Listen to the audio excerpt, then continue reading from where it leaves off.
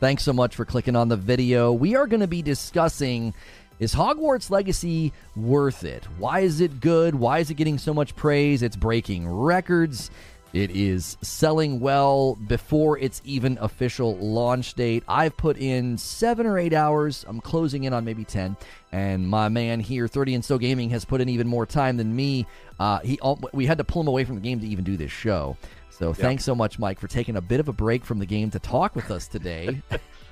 I appreciate it. I love doing this stuff. Yeah. I'm going to end the previous stream where I talked about all the records being broken, and I'm going to bring everybody over from the redirect. Make sure as you guys come over to smash the like button. If you're watching the past broadcast, we do this show on Fridays. It's basically what I typically do, which is talk to chat about a topic, but I do it with my friend 30 and So Gaming, so make sure you're subscribed to the channel, and that way you are here for this when we do it every single Friday. So before we get into, there's a lot I want to talk about. I'm not going to put it on a thumbnail or a title, but I even treaded into the boycott waters today because I was like, I actually think it helped the game. But we'll get there in a moment. I'm gonna whet everybody's appetite to watch the full episode. We'll get into some of the spice, but before we do any of the spice, I just want to get your thoughts on the game because I went in thinking, yeah, I'll like it. It'll probably be like a 7.5, maybe an 8 out of 10 for me. And it has far exceeded those expectations at multiple levels. So, as somebody who has admittedly put in a ton of time and we know you like it, what were your impressions initially? What did you think going in? Were you hesitant, apprehensive? I myself had apprehension. So I want to hear that from you first before we dive into specifics. When the game was, when we were leading up to it, even from last year when they first showed the actual gameplay of it and stuff, I was apprehensive, not because of what it looked like or what it was, just because of the way video game industry has been of late with a lot of games. And the last WB that came out was Gotham Knights, which I was just like, okay, well, this is, hopefully it's better than that. And it blew me away. Like, I am not a Harry Potter fan. I enjoy the movies. I've never read the books. And playing this game, I was blown away by what it was. And I know it's the exact same game we've always played, like an Assassin's Creed game or anything like that. But I have just fallen in love with this game. I'm a Hogwarts fan, right? I'm not a Harry Potter head. I'm a Hogwarts head right now. Like, I'm absolutely loving the game. Just in general, it blew me away. The combat is what I was worried about, and the combat is just much, much better than I expected. I mean, I made a video going, I was worried about how the combat was going to feel. Then they showed us like a month ago what the combat was, or 2 months ago, and I was like, yeah, it seems better. But then once you play it, it's hard to explain it. Like, but once you put it in your hands, you start using the spells and stuff. It's so fluid. It's just really good. Everything about the game is just top notch. I want to talk about, let's talk about combat first, because I do think that was a barrier for people that thought, well, I'm not a Harry Potter fan, so the combat looks like it's going to get so boring and so repetitive. I myself thought I have a video and a thumbnail on this channel where I said gameplay, it looks weird. That's like literally on the thumbnail. Hogwarts Legacy gameplay looks weird, because it did look a little weird. It was like he's flipping and flinging around, and like he's whipping his wand. And I'm like, am I going to want to do that after 20 minutes? Am I going to want to do that after an hour? And then I was convinced that it was going to be acceptable combat when they showed the Dark Arts Battle Arena. I was like, well, that actually looked pretty good. It looked a little bit more action-oriented. But I didn't think that I was going to enjoy the combat to the degree that I've enjoyed it. And I had a few quibbles, and then those sort of went away once I started getting talents, and I could suddenly do more and do new things. My first thing was, oh, man, combos are great. I can create these little crystals on the ground, but then I got to go collect them because they'll disappear. Yeah, they disappear. Yeah. And that's a little awkward when you're trying to like run up, and trying to like roll on the ground. But then I unlocked the ability to where if I hold dodge, I like teleport. Yeah, you teleport. And I was like, that has almost a slight Metroidvania feel of like, well, there was a pain point, and now I've met the pain point with a new ability. Right. And then I was able to enhance abilities that I had already earned and made them feel more action-oriented, more impactful. And I've just scratched the surface of talents, like just that bottom row.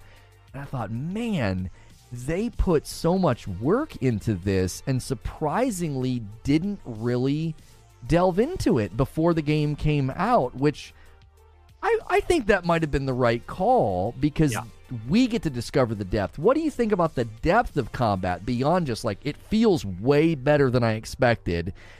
Talk about the depth and how you've experienced that. Well, one, leading up to the game, like I was like, are they going to show us stuff? And they didn't. They showed us just a little bit, right? And everything they showed us pretty much was the first, I would say, like hour and a half, like inside the game. Like they didn't really show us outside of that. And I thought the combat, when you said that you couldn't get to the blue dots in the beginning, I did the same thing. I was like, oh, they disappear. I was like, oh man, I don't want to go in because I didn't know, still getting used to the game or whatever. But then I was like, oh, I Levioso'd them and then put them up in the air and they couldn't move. And then I would just run up and grab the stuff and then I would move back, right? So I was doing stuff like this in the beginning. And then I started, this is not a button masher, right? This is not a button masher. You button mash, you're going to start shorting out your wand because you're hitting keys that are not able to do it yet. They're not recharged yet. So if you just like slow everything down, and it almost is like this moment that comes over you, like there's like 5 enemies in front of you early on. You're trying to dodge and move out of the way. You're blocking when you do the shield and you block and you shoot them right back.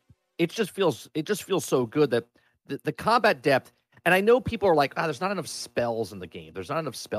And I'm like, I think Harry Potter used like 5 spells the entire series. Right? Maybe like 3 the entire series. And I think it was like 5, and he used like 2 of the unforgivable ones, right? So 3 regular spells. So the spells that you're using the exact same ones over and over, but you can do them in a combo sense. Like if I use Levioso, and then all of a sudden, then I use Glacius, and then all of a sudden I use Bombarda. You know what I mean? Like you're using 3, and with your little whip in between, it does fantastic. And the way the combat is, I suggest people, instead of just going out into combat, do the tutorial underneath that little fight ring that happens and using the dummy where the little kid talks to you. Yeah. Do that because it teaches you the combos real fast and like links them up what you can do. So you're hitting like X, and then all of a sudden you hit, right trigger, right trigger, right trigger. Then you hit Y, and then right trigger X, right. And it just teaches you real simple. And the tutorials in this game are just really blend in nicely. You know what I mean? Like it doesn't feel like a tutorial. It feels like you're just being a kid being taught in school at Hogwarts when you're doing this stuff. The combat depth is really good, and it doesn't need to be like over complicated. It's just simple as can be. You have 4 spells, and within those 4 spells, the combinations that you can do with the right trigger. So you have 5 buttons to push, right? And you feel so powerful. And I feel like I'm playing on normal. I don't know what difficulty you're playing on. Normal. Okay, normal. I didn't pick story. I picked normal. My next playthrough, I'm going to pick hard because I want to see the difference with the combat. But I just feel like the combat just feels so good, especially with all the combinations. And as you keep unlocking stuff, it just feels better. It just feels more intuitive. And a lot of people are saying that the combat feels clunky. The combat doesn't feel clunky. It's the people that are playing the game are not used to holding the right trigger in as you're hitting the buttons. And if you unlock that second tier where you have to flip the page, you know what I mean? Like where you push up on the D-pad or down. Yeah. That's the clunky part, but that's not the combat being clunky. Once you start figuring that out, it just feels so good and smooth as you're battling. Yeah, I will say that is one part that I'm not a huge fan of is, as an example, in Ghost of Tsushima, if I hold the button down to change my stance, it slows the game down. And that's not going to happen in Hogwarts because when you hold that button down, you can do any of your attacks. So they can't really slow the game down there. So that the switching from a set of spells to another, I think that's an appropriate amount of pain, though. You have to kind of pick the 4 that you know are the best, and then I have 4 that are sort of for exploration, right? So I have 4 that are sort of set for when I'm like exploring and looking around Hogwarts, and I have like my 4 go-to combat. And some people in chat are chiming in. Christopher Wright says there's actually a talent where you can use the basic magic. It'll actually charge your other spells quicker. Yeah, there's those elements as well. I had a guy come in my chat the other day, and he said, yeah, the combat's really boring. It's just spell roll, spell roll. I'm like, you're not and I hate saying this, but you're not playing right, brother. Like, they literally tell you to go talk to this guy, and the minute I started weaving combos in, it made me play greedy, which I think is good, because then you get punished.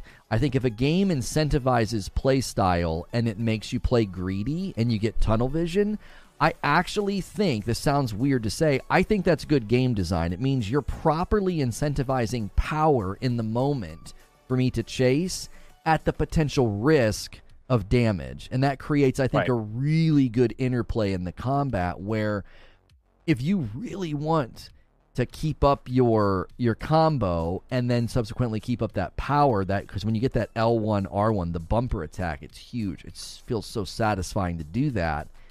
You're going to want to use combos. You're going to want to stay on top of everybody. And I like learning their weaknesses. Like, somebody really remarked when I was fighting these spiders, they're like, that looked awesome, because I was intentionally pulling them in, lighting them on fire, blasting them back, and it was like, oh, I want to actually float them, hit them, pull them in. Now that they're weak, I'm going to light them on fire. Like, I came up with my own rhythm of, like, I'm going to fight spiders this way. I'm going to tell you, when you're playing a spider, I found this out like 30 hours in. Okay. When the spider's about to dig, okay, as he's about to dig, you levitate him and they just die one shot. Really? Yeah, it's so cool. Like each of the enemies have their own weakness or whatever, right? Huh. And it's it's really interesting. I was like, what? Did that just happen? And then I did it again. I was like, that's cool. And then and pardon me, chat, I'm not a Harry Potter fan. I don't know what those toad creatures are in the swamp, the big, they look like frogs. I don't know what they're called. But when they shoot their tongue, they're about to shoot their tongue. If you Levioso them, you pull their tongue out and it hangs them up in the air from their tongue. And then you can do a damage combo. And a lot of the reviewers were talking about how the bigger trolls feel too spongy, right? Yeah. They're too... But if you start doing combos and you start taking the boulder that they throw at you and throw it back at them, and you build up these combos, you take them out so much faster. And some of the reviewers talking about how the combat was just boring and mundane, I looked at it as you were just trying to get your review out as fast as possible. Yep. You didn't actually take the time to learn. And this is the thing. This game is not a sprint. This is a marathon. Like, take your time with this. Like, take your sweet time with this game. It really is a fantastic little game. And there's little I don't even know what you call them, not Easter eggs, because I'm not talking about that. There's just little things that you notice when you're starting to combat certain people. You start seeing their weakness. You start seeing their little tails, sort of like a Dauntless or like a Monster Hunter type of thing, right? I didn't know that they had put in contextual responses to, like, grab him when he's doing the tongue and, it'll pull him up by his tongue. I didn't know that they did that. Yeah, I just did it by accident and figured it out. And I was just like, oh. And then you just started doing it again. I was like, oh. So you wait for them to take that. They're about to do your strike. And then you lift them up by the tongue. And then you freeze them. And then you hit them with something. You know, it's so good.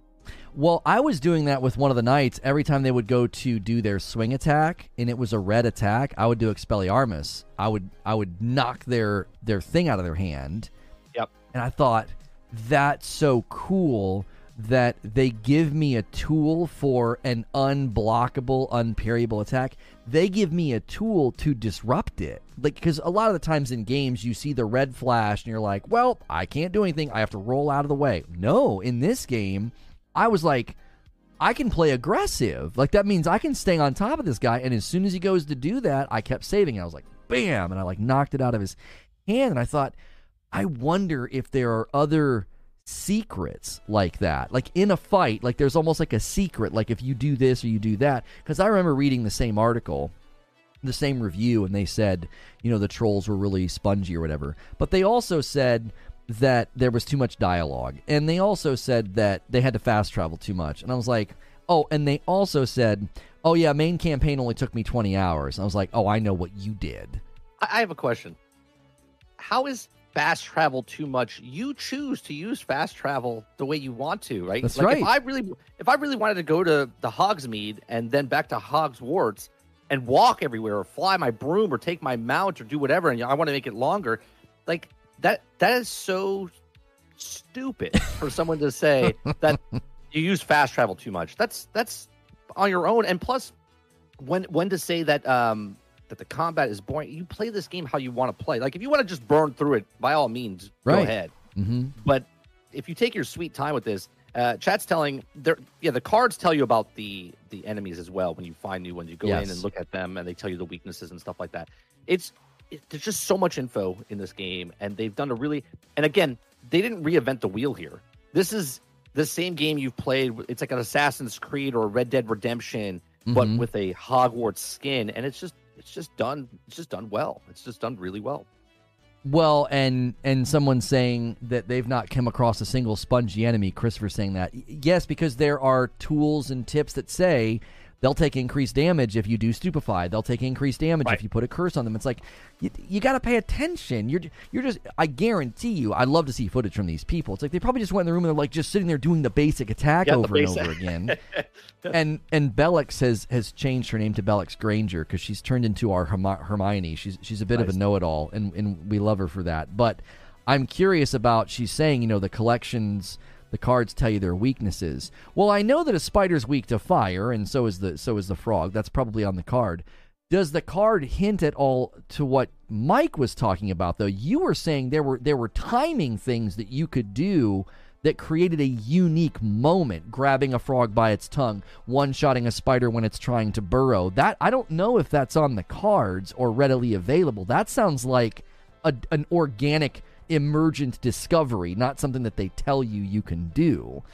Because I remember seeing, they're weak to fire, and then I used fire on them and they died really quickly. These guys are weak to Expelliarmus. I'm going to use that. So I wonder if there are more things like that in the world, because there are so many false narratives about this game. It's striking how dishonest people are willing to be. I remember people saying, the game only has 2 enemy types, and yet it's getting 9s out of 10s. I'm like, there's 69 enemies in the codex? Yeah. Like, what? Yeah, I don't understand. And I know some of them are repeats. Some of them are different versions. They're just variants. Yeah, they're just variants, Lono. That's why. Look, if you break down everything, any game, no matter what it is, and just really focus on, there's only 10 types of enemies, and then they're repeated. I mean, look at Destiny. Look at Assassin's Creed. Like, you look at the same enemies, of course. If you're going into a game looking for its flaws, you're gonna find the flaws that you want, right? Yeah. But if you just go into the game, any game, and just let the game tell the story, do the thing, you won't see the wizard behind the curtain, as I always use the analogy, right? The great and powerful Wizard of Oz is always behind the curtain, but as soon as you pull that curtain back, you're like, oh, dude, just a guy behind the curtains. This guy's not a wizard, right? And if you let yourself just go into this world of Hogwarts, you're gonna have a fantastic time. There's someone said it earlier in chat, and I meant to say it, but I went off on a little rant. They said that in battle, when they're off screen, you can block every single thing that's coming at you. You can dodge, you can block, you can counter, right? If you change your settings to unlock, where I forget what the actual, here, I got my game open, so let me just look at what it's called real fast. If you change your settings in the game, where at default, it's wherever your center of your screen is who you're locking on. Yeah. Okay. In Gotham Knights, it's if you move the right analog stick, it would move it over to the next person. So if you go to your settings and shut off, where is it? I believe shut off camera relative targeting. Just shut it off. Okay. If they're off screen and you move the analog stick, your camera won't see them, but it locks onto them, and then you can counter them and then hit them. Okay. So yeah. You know what I do? It's a huge difference. You know what I do? I just use the off-camera guys for Stupefy. So, like, I see the warning, and I hold the block to get Stupefy, and I Stupefy the guy I'm already hitting.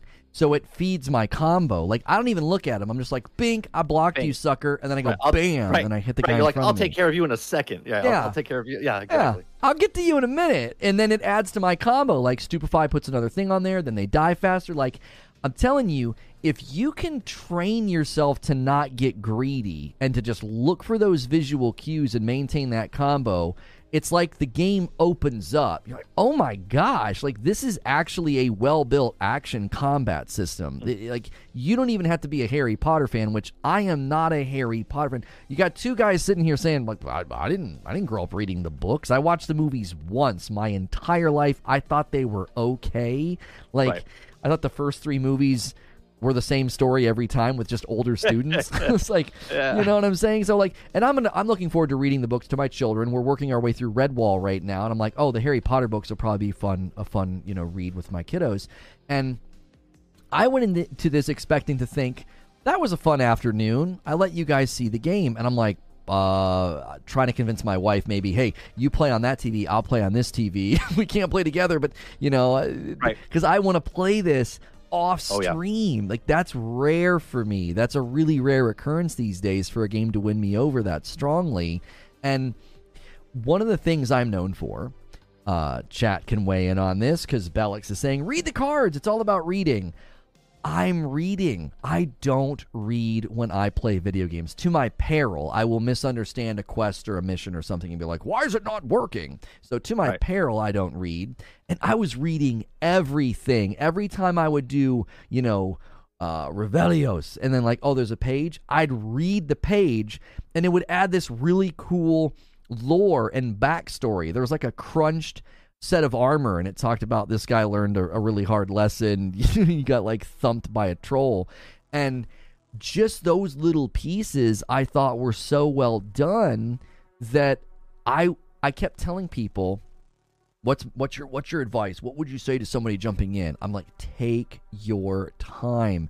Don't treat the tutorial like a rite of passage, like, I just got to get through this. It's an introduction to the world. It's an introduction to the school itself. It's not you just learning how to like make a potion. They could have done that in 20 minutes. They could have. But this is a winsome, charming way to get you immersed in the world. And people that are going to fly through it and button mash their way through it, I guarantee you they're going to end up reviewing it exactly like Game Rant. And they're like, too much dialogue, and I got bored. It's like, you missed out. You really missed out.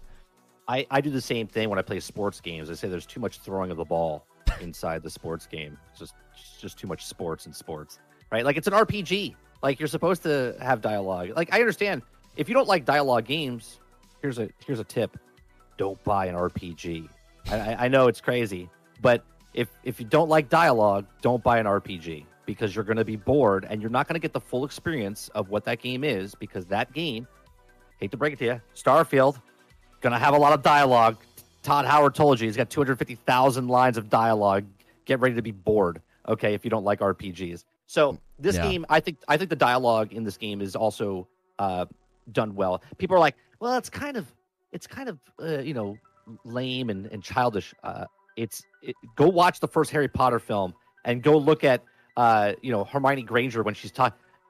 That's not how you do it. Like that. Like, that's how they talk. They're literally mimicking the way they talked in the films. Yeah. Like, it's such a one-to-one comparison. It's brilliant. It's absolute brilliant the way they took the level-ton care of this game and made it like the movies. They say it's like the books. I've never read the books. I just basing it off it's just so good. It's so good.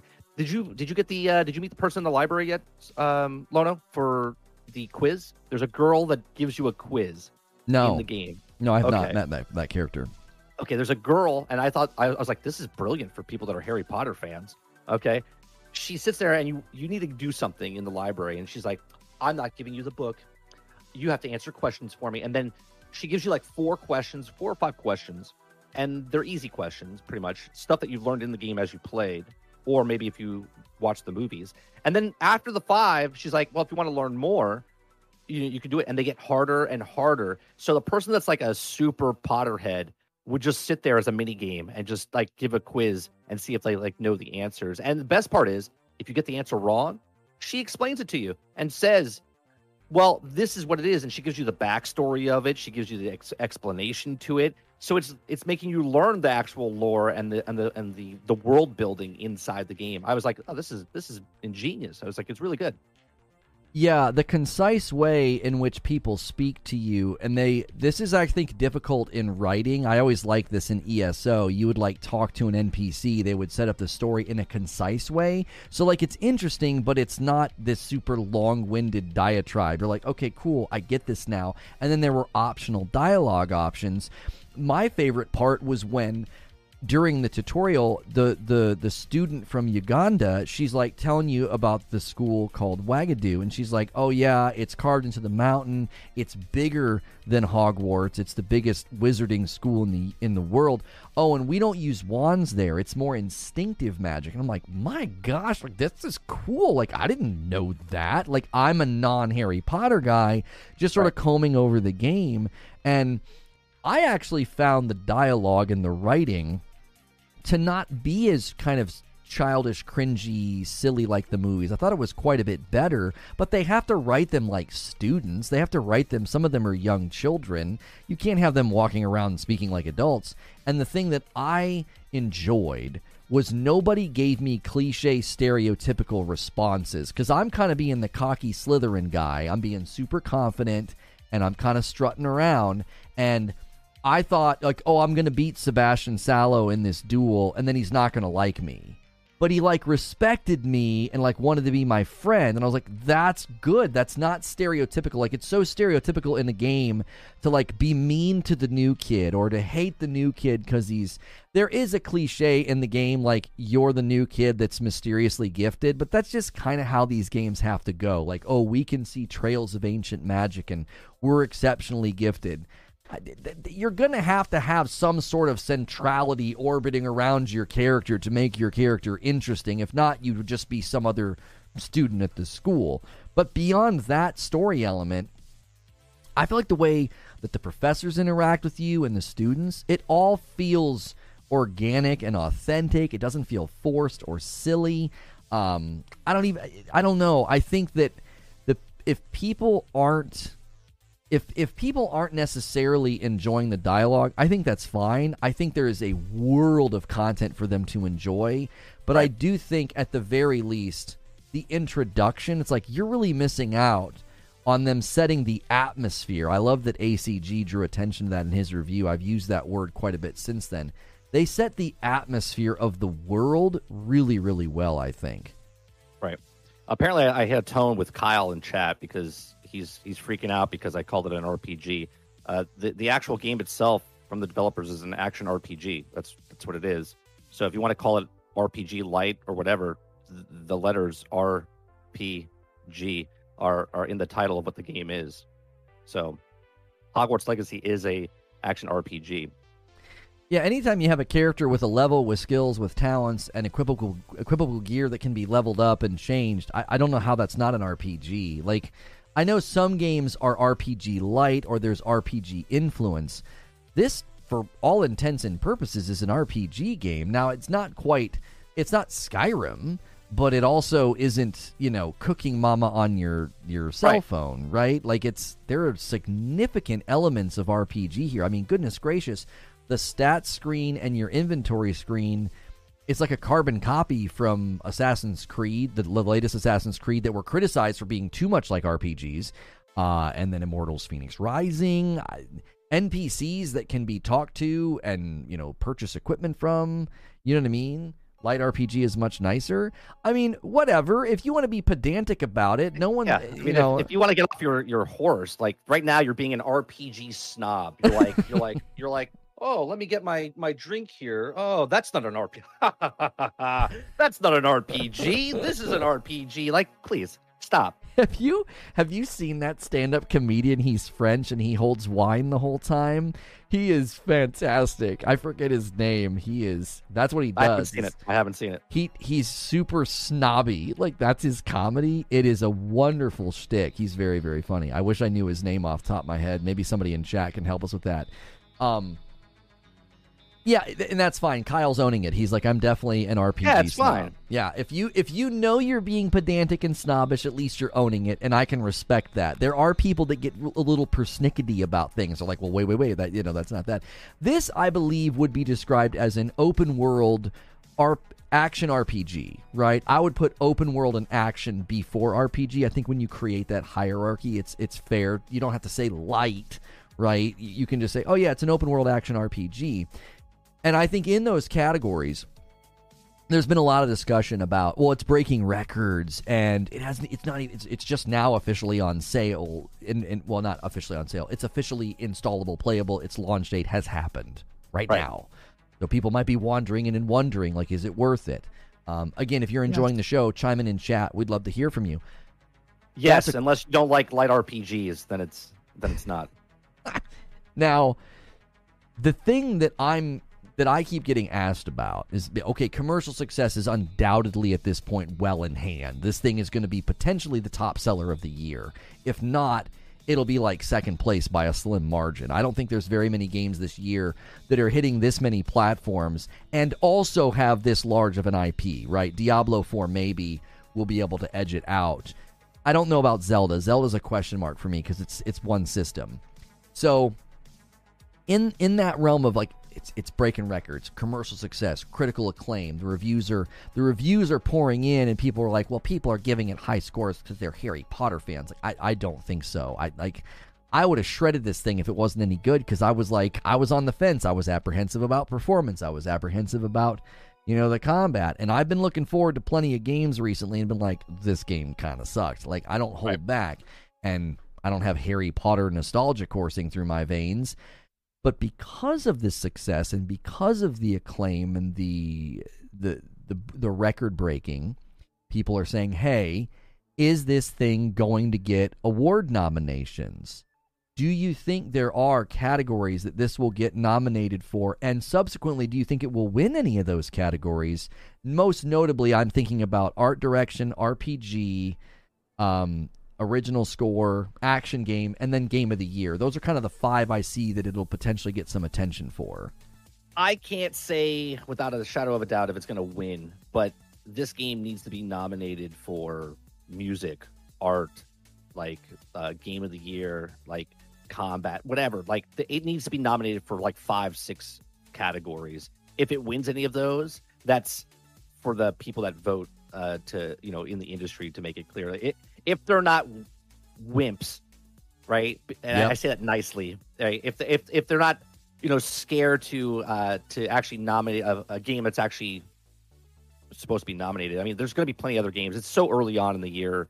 No other games come out yet, so I can't say if it would win any of those categories, because you have Diablo coming out, Spider-Man coming out, Starfield coming out.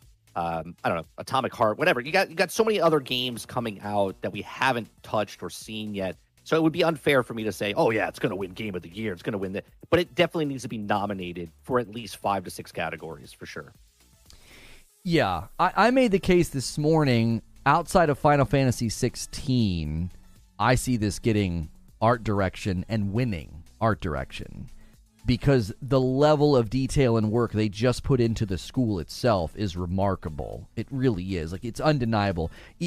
Forget all of the controversy. If you can take off your terminal Twitter illness glasses for a second, you can see that the development team behind this game put an unbelievable amount of work into the school.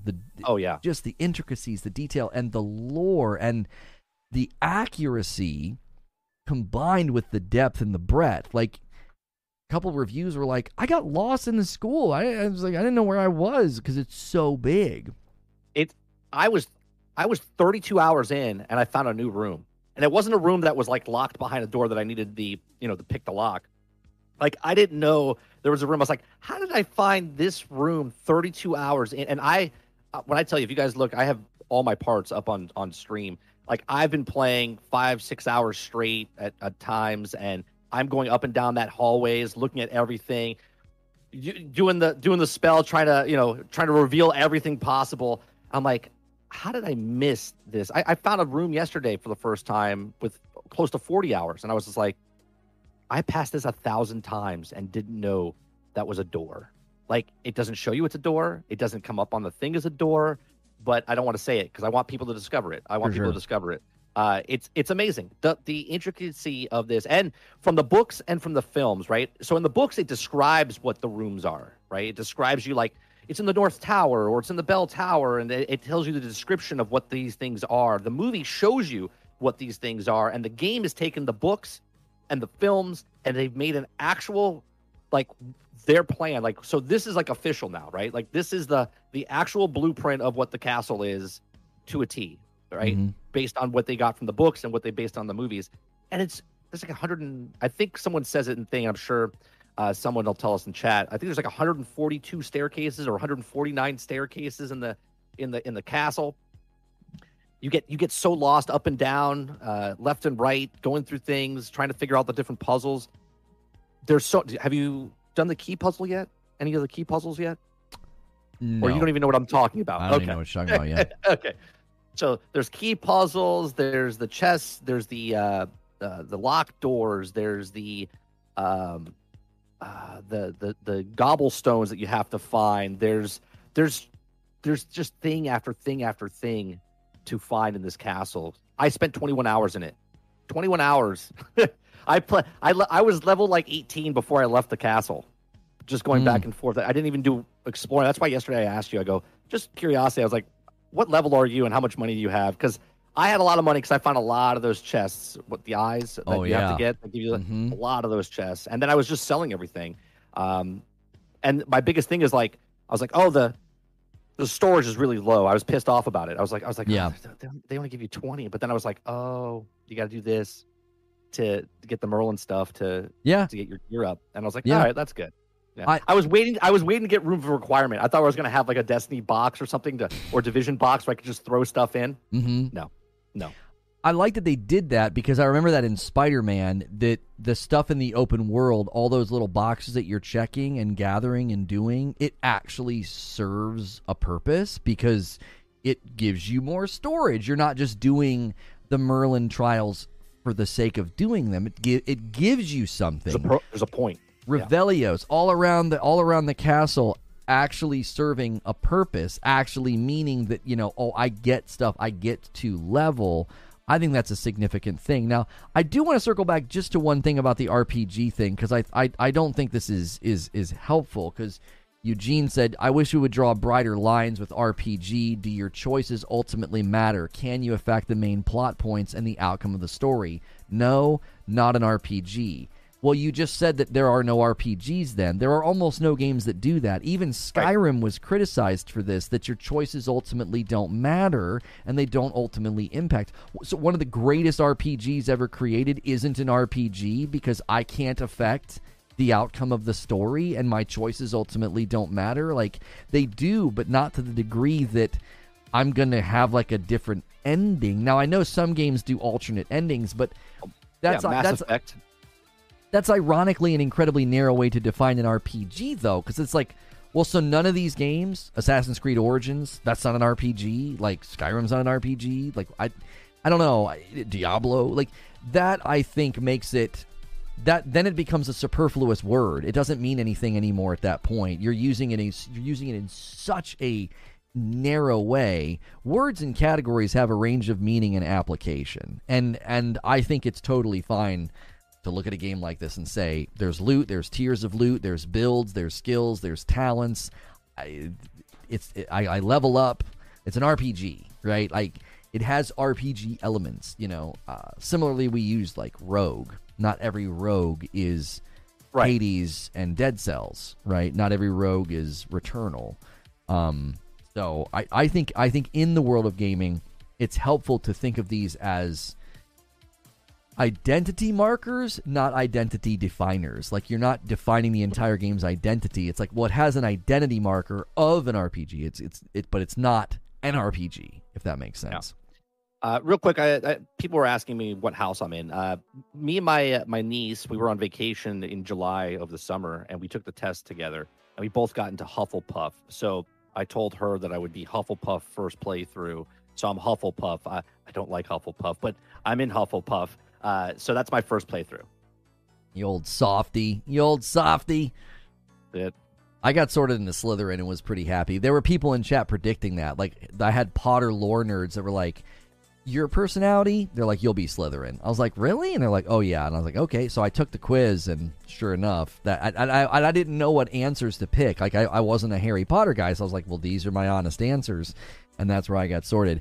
My wife's going to play it tonight for members, and I want to see where she gets sorted. Like, I think we might make her do the website first, because I don't think the video game asks you very many questions, does it? It only asks you like a handful. Like, that I took like a test online for the the website is what we did. The one in the game I think it's 4 questions. It's 4 questions, and it's pretty self-explanatory. It's like 1 through 4, and then it would be each house. You know what I mean? Like if you pick each of those houses, and then on the algorithm, it's like if you pick 1 and 1, then you're automatically Gryffindor. You know what I mean? Like, well, you've upset Chad. They said, "What's wrong with Hufflepuff, Mike?" Swayed and Lone Wolf.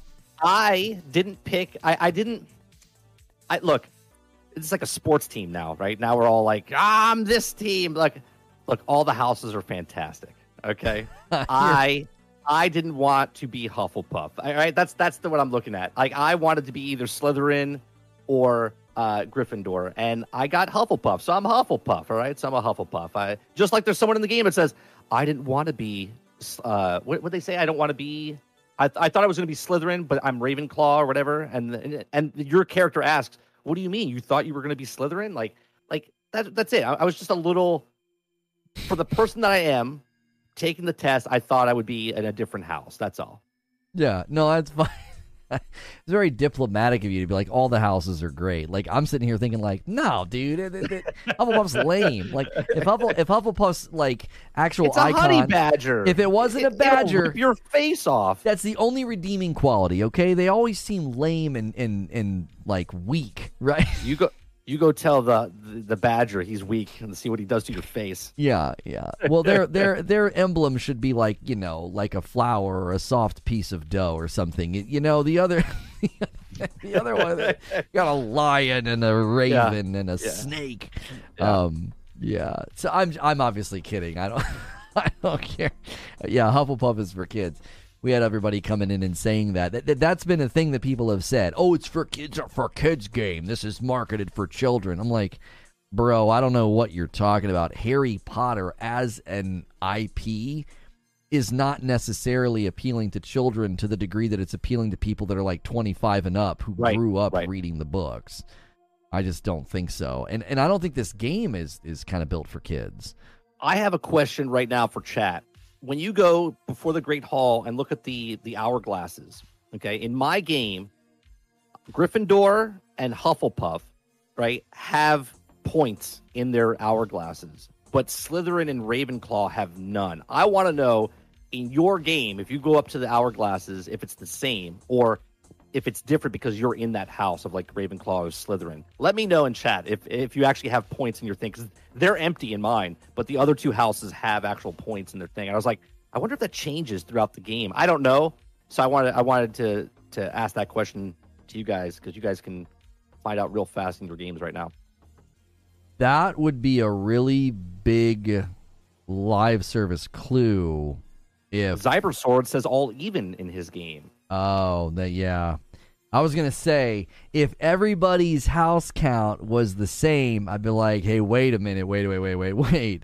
That means there's at least some kind of low-level live service going on that all of our games are impacting the hourglasses. No, I don't mean it like that. I think it was whatever house you're in. So if you're in Slytherin, and if you walked up to your thing, then it would have points in there for you because you're doing stuff for your quest, right? Okay. I just want to know if because I'm in Hufflepuff, that's why I have points, or is it like that for everybody? Like whatever house you're in, it has points in your hourglass.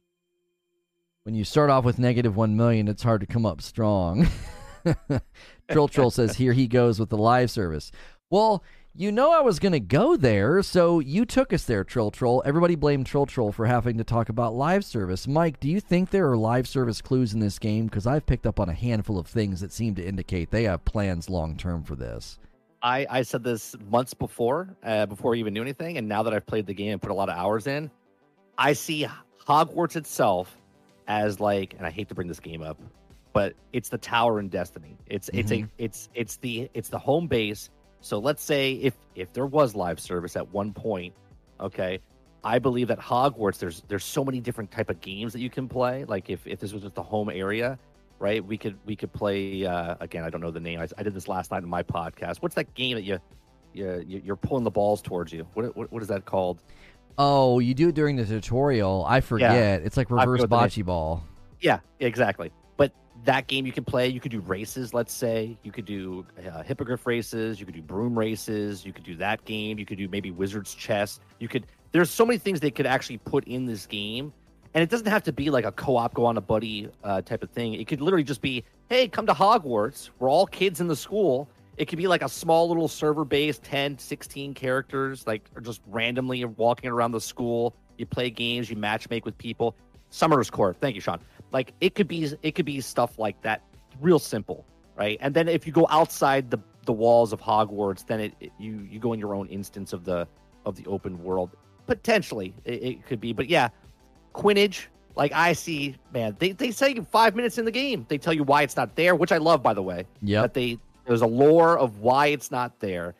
But then as you go through the game, they keep dropping those hints like of Quidditch could come back, and you read these notes, and there's a whole bunch of stuff. So it could potentially be a live service game. I don't know. We had this conversation 3 weeks ago. We debated it. Yeah, we debated it. Yeah, I think it should be a live service game, and even more so now after playing 46 hours into the game. I'm like, oh yeah, the game feels amazing. I wish your companions went on more missions with you. Mm-hmm. And I wish there was just like one other person. Like I would love to go on a mission with one other person, just exploring the world and fighting the enemies. It would just feel that much better. So I know people get tired of me banging on this drum, but I'm going to bang on it because there are, number one, since the first debut of this game, I kept telling people, I said, my instinct tells me the headlines will be, it's a surprisingly deep RPG, especially once we saw the customization in the light RPG. We've already established this, Lono. Come on. I swear to this is the last time I'm having you on the show.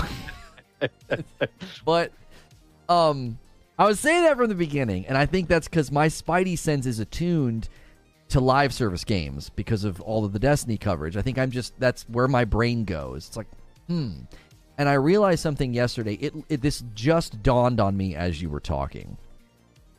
So one of the things that has come up is the room of requirement. People like, I would love to show my room of requirement to people. Kind of like how you could do it in New World, right? You could invite somebody into your house and it would show them your house and it wouldn't really affect the server itself. And yesterday, when I was in the room of requirement, I was like, oh, I'm going to plant these seeds so that I can make some potions and it's going to take 8 or 9 minutes or whatever. And I left and I did that thing where you can advance time. You can click to wait on the map.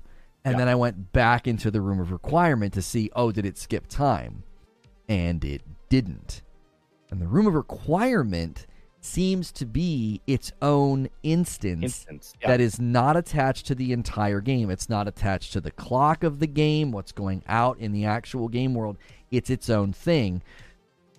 And I don't think you can you just walk in there, or do you have to fast travel into there? I can't remember. No, you can walk in. If you walk up all the way up to the tower, the stairs, the wall opens up, you walk through, just like you did for the main mission, instead of you just walk into that door. Yeah.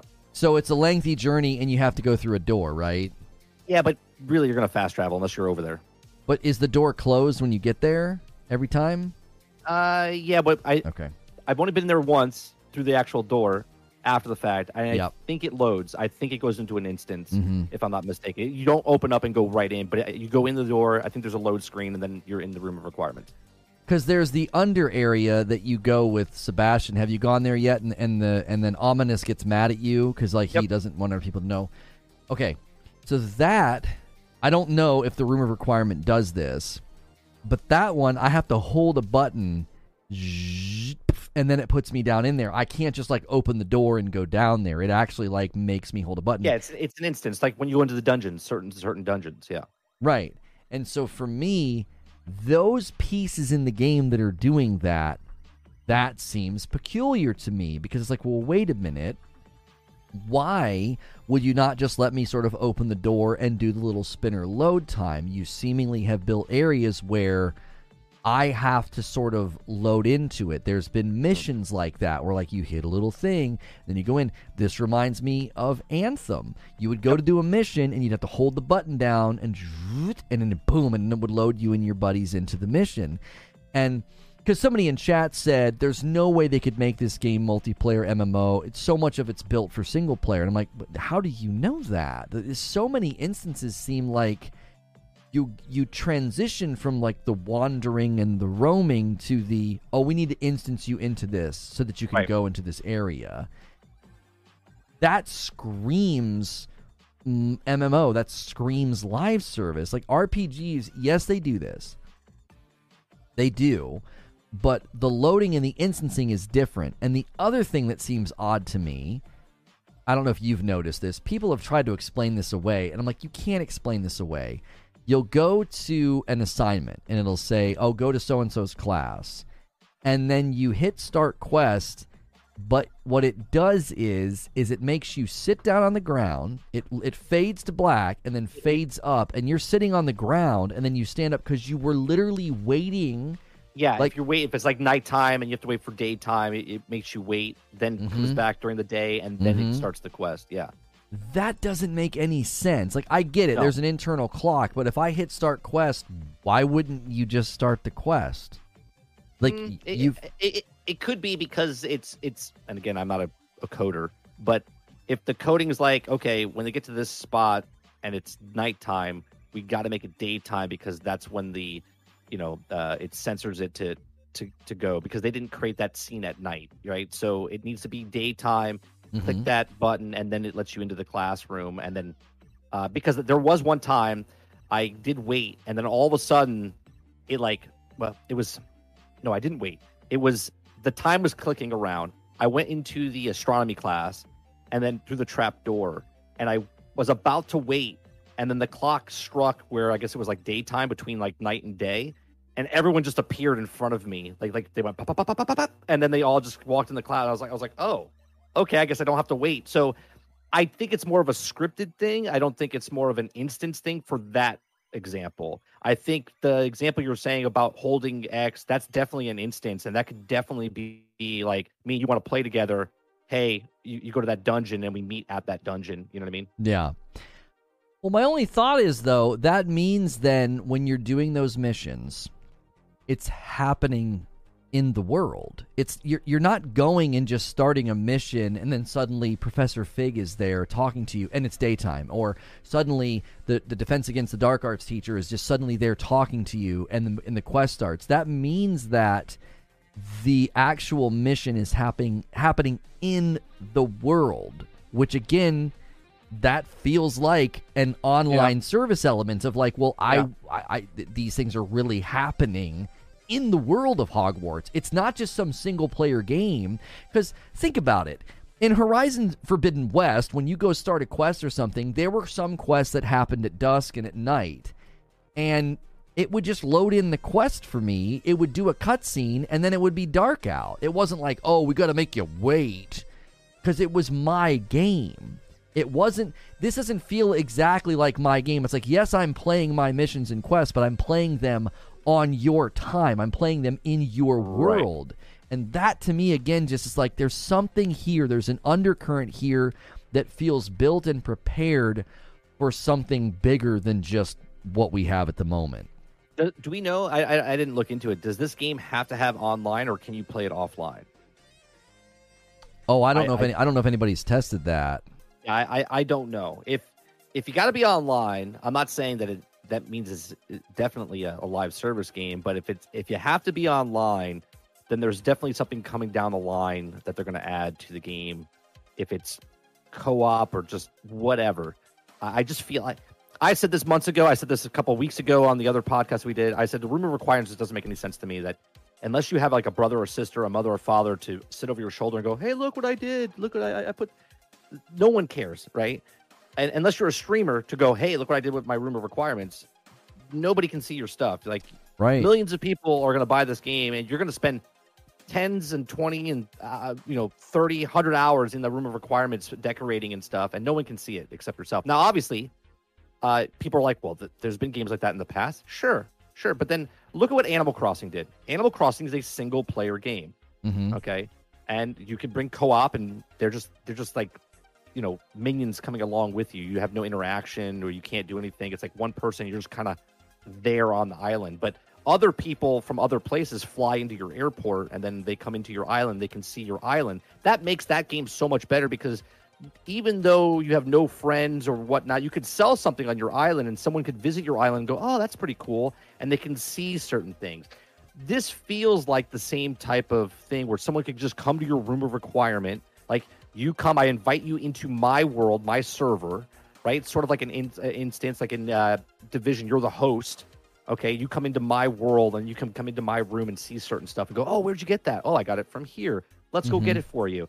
And then you can go on a mission together. It just feels like that should be in the game. And maybe it was in the game at some point. Right. Or maybe they have some plans.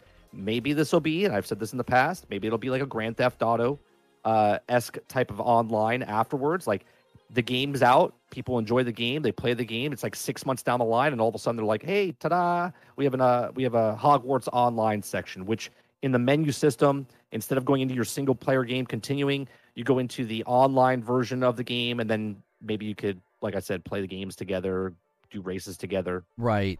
Even the way the game loads up, you have your 4 character slots. You pick your character. You see your character standing there. They're in their room of requirement. That room behind you in the opening screen, it changes according to what you've done in the actual game.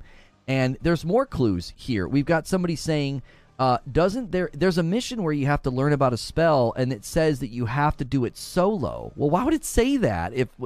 I mean, I know sometimes people come with you, but like, oh, you must do this solo. Like, what the huh? Yeah. Like, that doesn't matter if I'm not online. And then another great clue: right. Why are they censoring the names that we're choosing if we're never going to be online with other people? Like, who cares? If I want to make my name Buttface McButt, like that's my name. Right. Exactly. Because if I use a curse word or something in my name, who cares if I'm the only one seeing it? Right. I don't know. It is a little strange with their requirements for the game. Silent Warrior says 40 plus hours. Would you multiplayer work with the quest and dungeons? I get a little games of Quidditch, but not overall gameplay. I think for the overall gameplay, the way it would work is that obviously everyone that's playing the game is at a different level, right? And every mission you go on, every dungeon you find, every Merlin thing you do, there's challenges to do. You could just, like, if Lono wanted to play with me and he's like, hey, where did you get that outfit? I know where I got it. I got it from this dungeon, right? And then we go to that dungeon and we just go through, and then he gets it. It's just that's simple. Like, you could go into dungeons multiple times, right? It's not like it's one and done, and then it's over. Certain things are one and done. Like once you activate the Merlin thing, that Merlin thing is activated. But the poacher camps, the dungeons, those are all still there, and you can constantly still go and XP farm if you really wanted to. As far as the loot system, there are already people loading the game up. They didn't like what they got, so they load the game again, open the chest again, get a different piece of gear. So the loot system itself is a little different every single time. I don't know if it's a pool per, like, let's say, I don't know what the champion's chest or collectible chest is. Maybe that's the one that constantly rotates, but maybe the gear that falls out in the world is the exact same of a pool. I don't know. I'm not really looking at this as a looter. You know what I mean? It's more of a go on an adventure, get a piece of gear, drop the piece of gear, like destroy it or pay for it. I don't know. Yeah. That's really interesting, though, that loot is not static. I don't know. That just seems like another signpost of... I was out in the world... I was telling this to the chat this morning. When I was out roaming the open world yesterday, I landed in a spot and there were some spiders. And then I landed in another spot and there were some wolves. And their names pop up and they have a level and they have a health bar. And it just reminded me of New World. Like, I haven't felt like that since I played New World. Like this sort of living world where you land in certain areas, there might be frogs or wolves or spiders. And they have their level.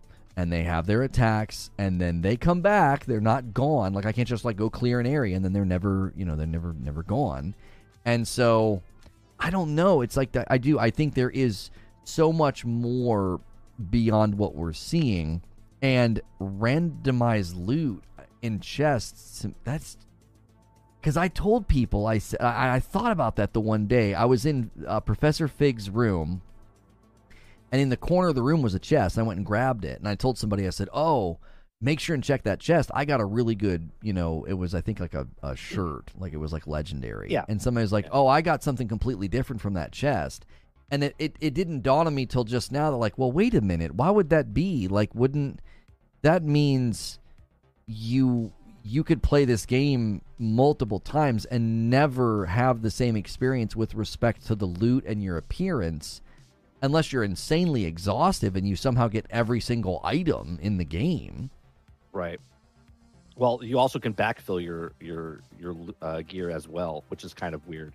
So if you're like a level 26 and all of a sudden you have other pieces of gear on you, if you activate the 27s and then go out in the world and get a piece of gear, it'll be level 27. Like it'll start backfilling the pieces.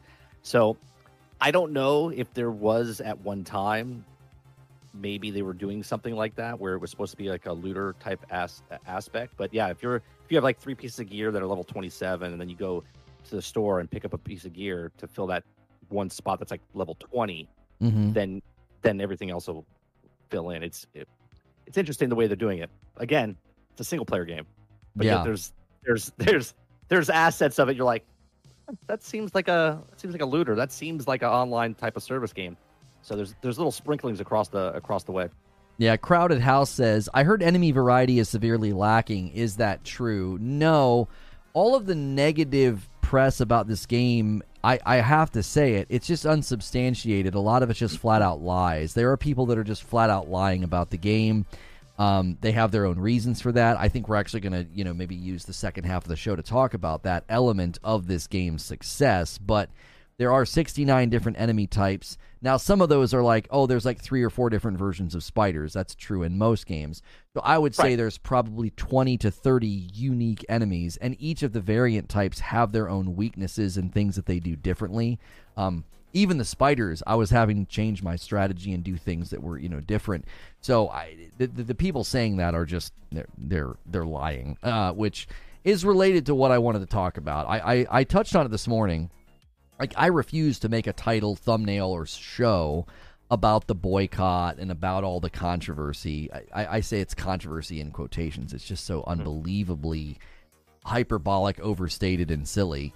But I said this morning, I think the boycott helped this game because it trended on Twitter for weeks, and I think whenever you give people this choice, like choose a side, I do think it makes people choose a side. And I also think there's tons of people posturing on Twitter who will play it in secret. I do. I think there's plenty of people that are like, okay, I might agree with you that there's been some stuff said on Twitter by the original author that maybe I don't agree with, but that doesn't mean I can't buy the game, right? I think there are people that they don't like. Life is not so black and white as people like to make it on Twitter. It's like they live in Disney like movies where the villain is 100% villainous and the good person, the hero, is 100% heroic. And it's like real life never breaks down that cleanly. And so where did you land on that aspect? Like, you knew people were probably going to maybe give you some guff in comments or whatever, and do you think we have a Streisand effect, that they drew so much of a heightened level of attention for the game that it's contributed to its commercial success? One, anybody that watches me or just watched me or known me for years knows I don't give two craps about what someone's going to tell me what to play or not play. I don't get caught up in all that stuff. I'm going to play, and if someone wants to call me a name, they're not educated enough to realize they're the ones being bigoted, right? Because bigoted works both ways. Like, if I'm bigoted towards someone because I'm playing a game and you hate me because I'm playing that game, and you're also a bigot. So it's extremely, I don't care about that type of stuff. As far as the Streisand effect, 100%. I know at least 10 people that have bought multiple copies of the game just because this person was like, you're hurting people. And they're like, oh, yeah, well, then I'm going to buy 10 copies and hand it out, because that's ridiculous, right? Someone, not to diminish anything across the board. If transgender people are being picked on or being targeted in any way, that's not to take anything away from them, but don't try to boycott, because it's not a boycott. A boycott actually works. Like, if you boycott something, you'll go, oh man, they sold 100 copies. The boycott worked.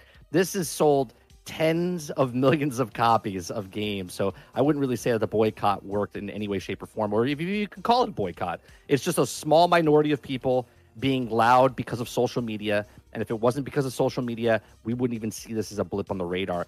I would almost go about saying that this could have been, because of the way society is, I don't want to go down the rabbit hole here, but this could have been planned from the start to make a loud voice of nothing, to give them guerrilla marketing, as far as where the best advertisement is just getting the name out there, and people are going, "What's Hogwarts? Why does Hogwarts hated so much?" Oh, it's because of the author. Well, the author has nothing to do with the actual game, right? Yeah. Sure, she created the Hogwarts legacy, or I'm sorry, the Harry Potter world. Okay, but the parks at Universal Studios are packed solid. Are people not paying tickets anymore because she said the statements? I'm sure there are people out there like, I'm not supporting Universal Studios anymore because of Rowling, what she said, JK said. But that's such a small thing. And if you're that person, bravo, like stand up for your rights and stay strong to what you believe in. It's lonely sometimes where you believe that everyone hates you or no one's on your side. But if you stay true to yourself, okay, it'll all work out. So if you don't want to, fund someone's thing because of the way they have opinions, you have your opinions. She had her opinions. If you don't agree with them, that's fine. But the overall statement of this boycott, this is not a boycott. This is just this is completely what's the opposite of a boycott? What's something when it's literally one of the most popular games on the planet. Like a marketing campaign is the opposite. It's a marketing campaign, right? Like that's what it feels like. Yeah, I've refused to engage on Twitter because it's probably a wasted effort. But I saw an exchange between two people, and somebody was just genuinely asking. He was like, "I honestly would like to know what's the deal here," and he's like, he said, "What's the problem?" And so some guy says, "Well, money to the game goes to her, and she puts money to bad organizations." He says, "Okay, well, what organizations?" And the guy couldn't tell him. Right, of course not. And he was like, "I'm confused.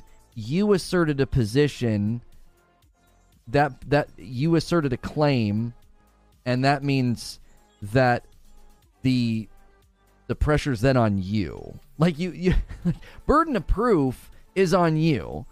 Right. And to be like, I've bought in hook, line, and sinker to this narrative, and yet I can't substantiate the narrative. You can't even prove or point to, oh, yeah, this. Like, that's what drove me crazy about this, is like, I literally can't find any evidence. I've searched. I went to Google. I went to articles, and it's all, they claim it, but then they don't prove it. And then, they'll point to a tweet claiming it. And it's like, I feel like we're in that age of, you'll read an article that makes a claim, and you're like, well, where's the proof? And they're linking to another article that makes the claim, and you're like just a bad telephone, and all the way down. And then it's like, so people are this angry, this hot and bothered, this strong in their convictions and opinions, and they're doing it with zero proof. And I'm like, man, oh man, do I relate to that? Yeah, like, right? Very sounds very familiar. Yeah, very sounds familiar. Very familiar. Yeah. Yes. Let's just absolute blood and vinegar. Get the pitchforks out. Let's burn down this village. Well, do we have any proof? Well, no. But I don't need any proof. It's 2023. Well, it's funny because when people come in, they're like, "Have you been harassed?" I've had a couple people, but you know what? It's like a fart in the wind. Someone says something and it moves along pretty fast when you ignore it.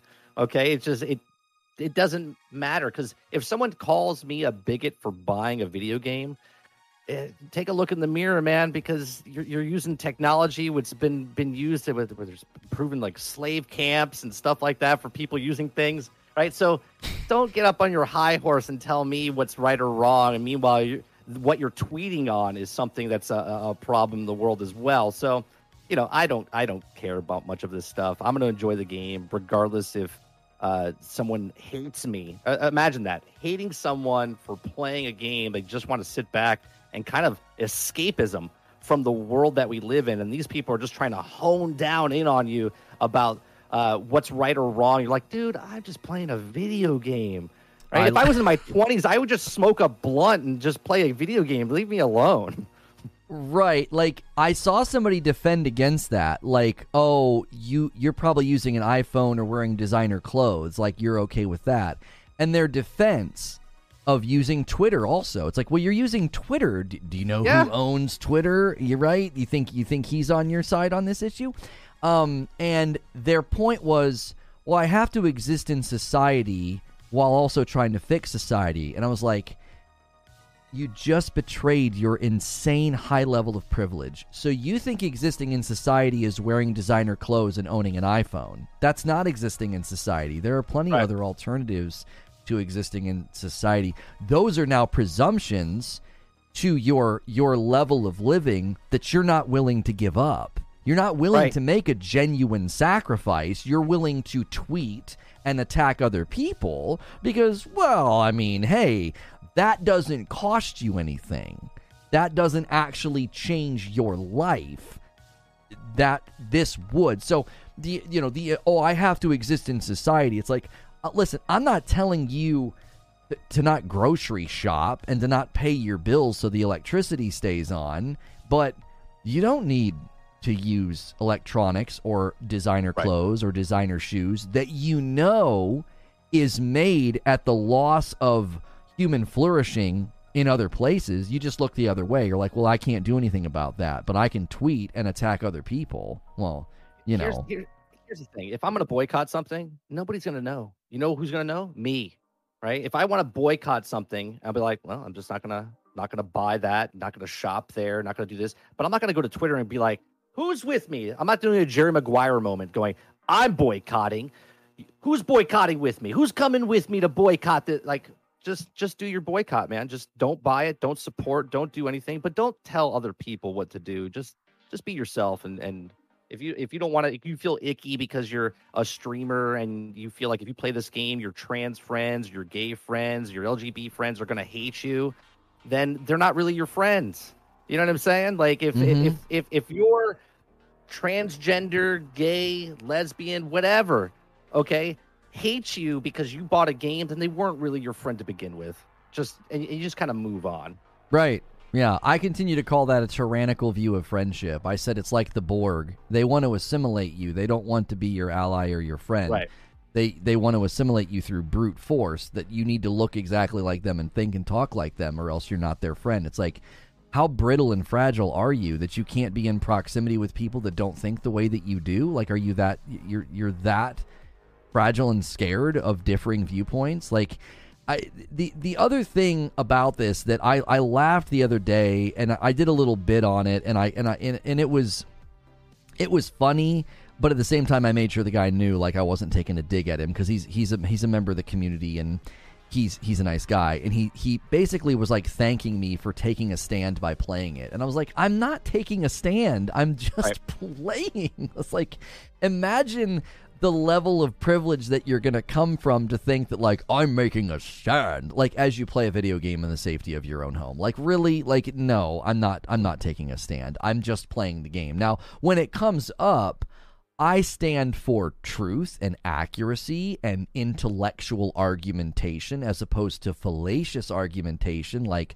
poisoning the well or genetic fallacies where we're trying to connect all these dots to JK. I love what people in chat are saying about, are you going to boycott Sony? You going to boycott Steam? You going to boycott Xbox? They're all making money from this. They're making direct money from this property. I'm not making any direct money from the property. Like, your videos have made money. No. I ain't making the money that Sony's making. Yeah, it's like 7 degrees to Kevin Bacon, right? Because she came up with the idea, then this company made the idea, and then this person's shipping the idea, and then you're buying the idea. So, like, if you're not going to support her, then you can't support the game, this console, the company it's on, the TV you play it on. Like, you can't, like, you can't just pick and choose. Like, if you're going to go down this line and say, well, we got to boycott this, then you got to boycott everybody else that's supporting that thing, right? Yep. So,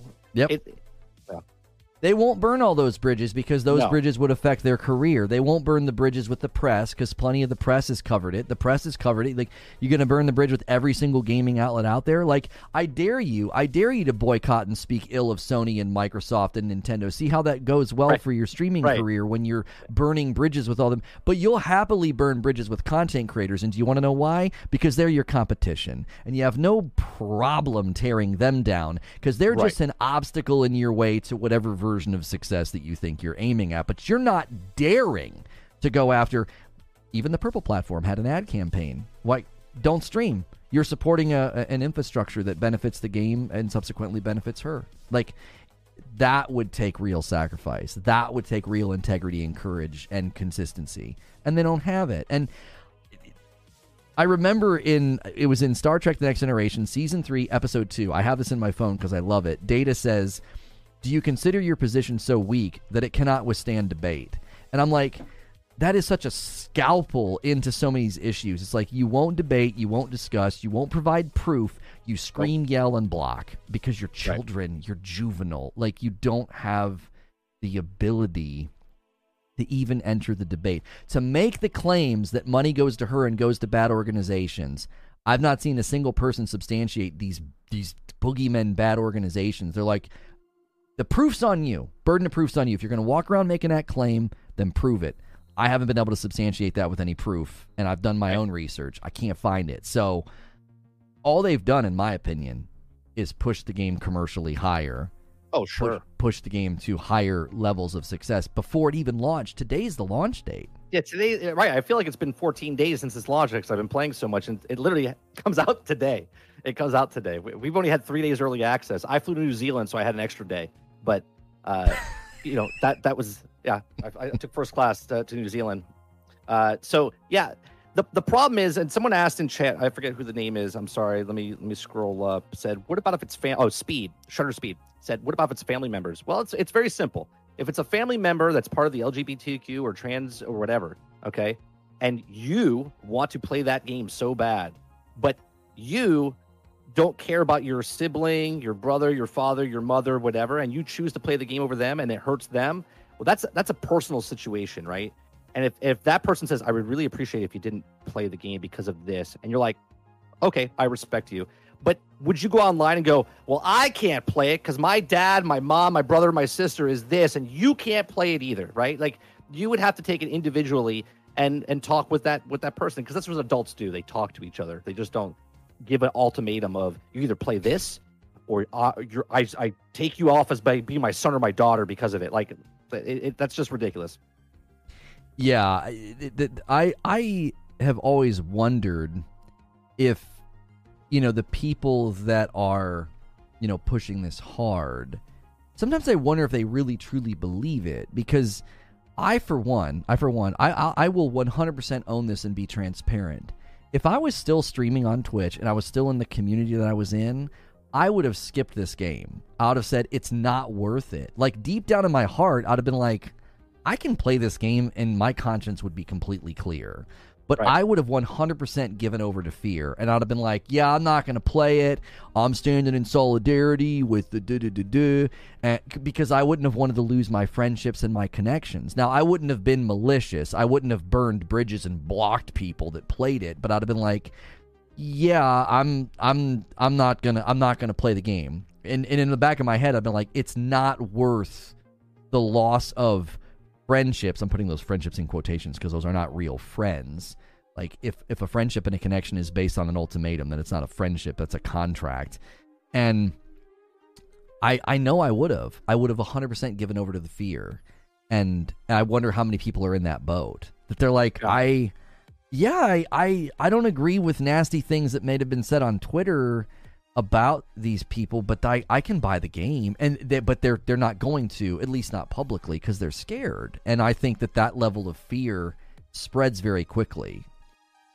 If I was on Twitch, I'd do the exact same thing. I would be one of the people that actually streams it, and I have no problem being who I am. And if someone wants to call me names or whatever, I'm 44 years old.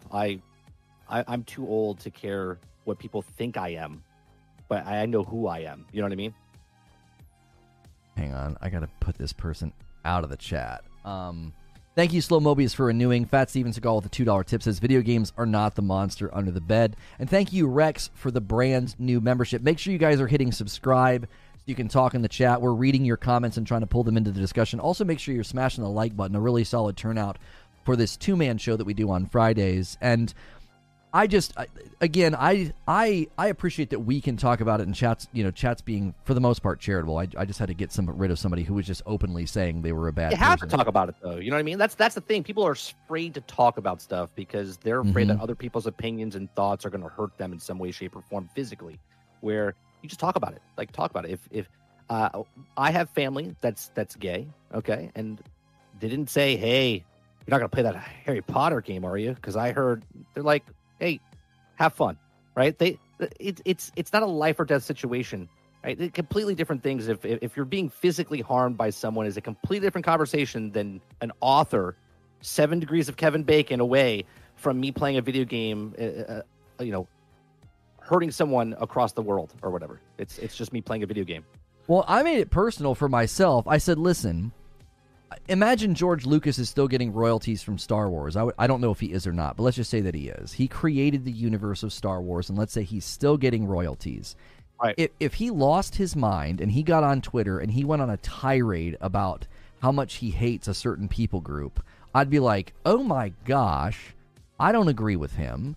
But I would not suddenly say, well, a huge part of my childhood, I have to torch it. I have to get rid of my shirts. I have everything. Gotta get rid of the books. I can't play Jedi Survivor. Can't watch Mandalorian.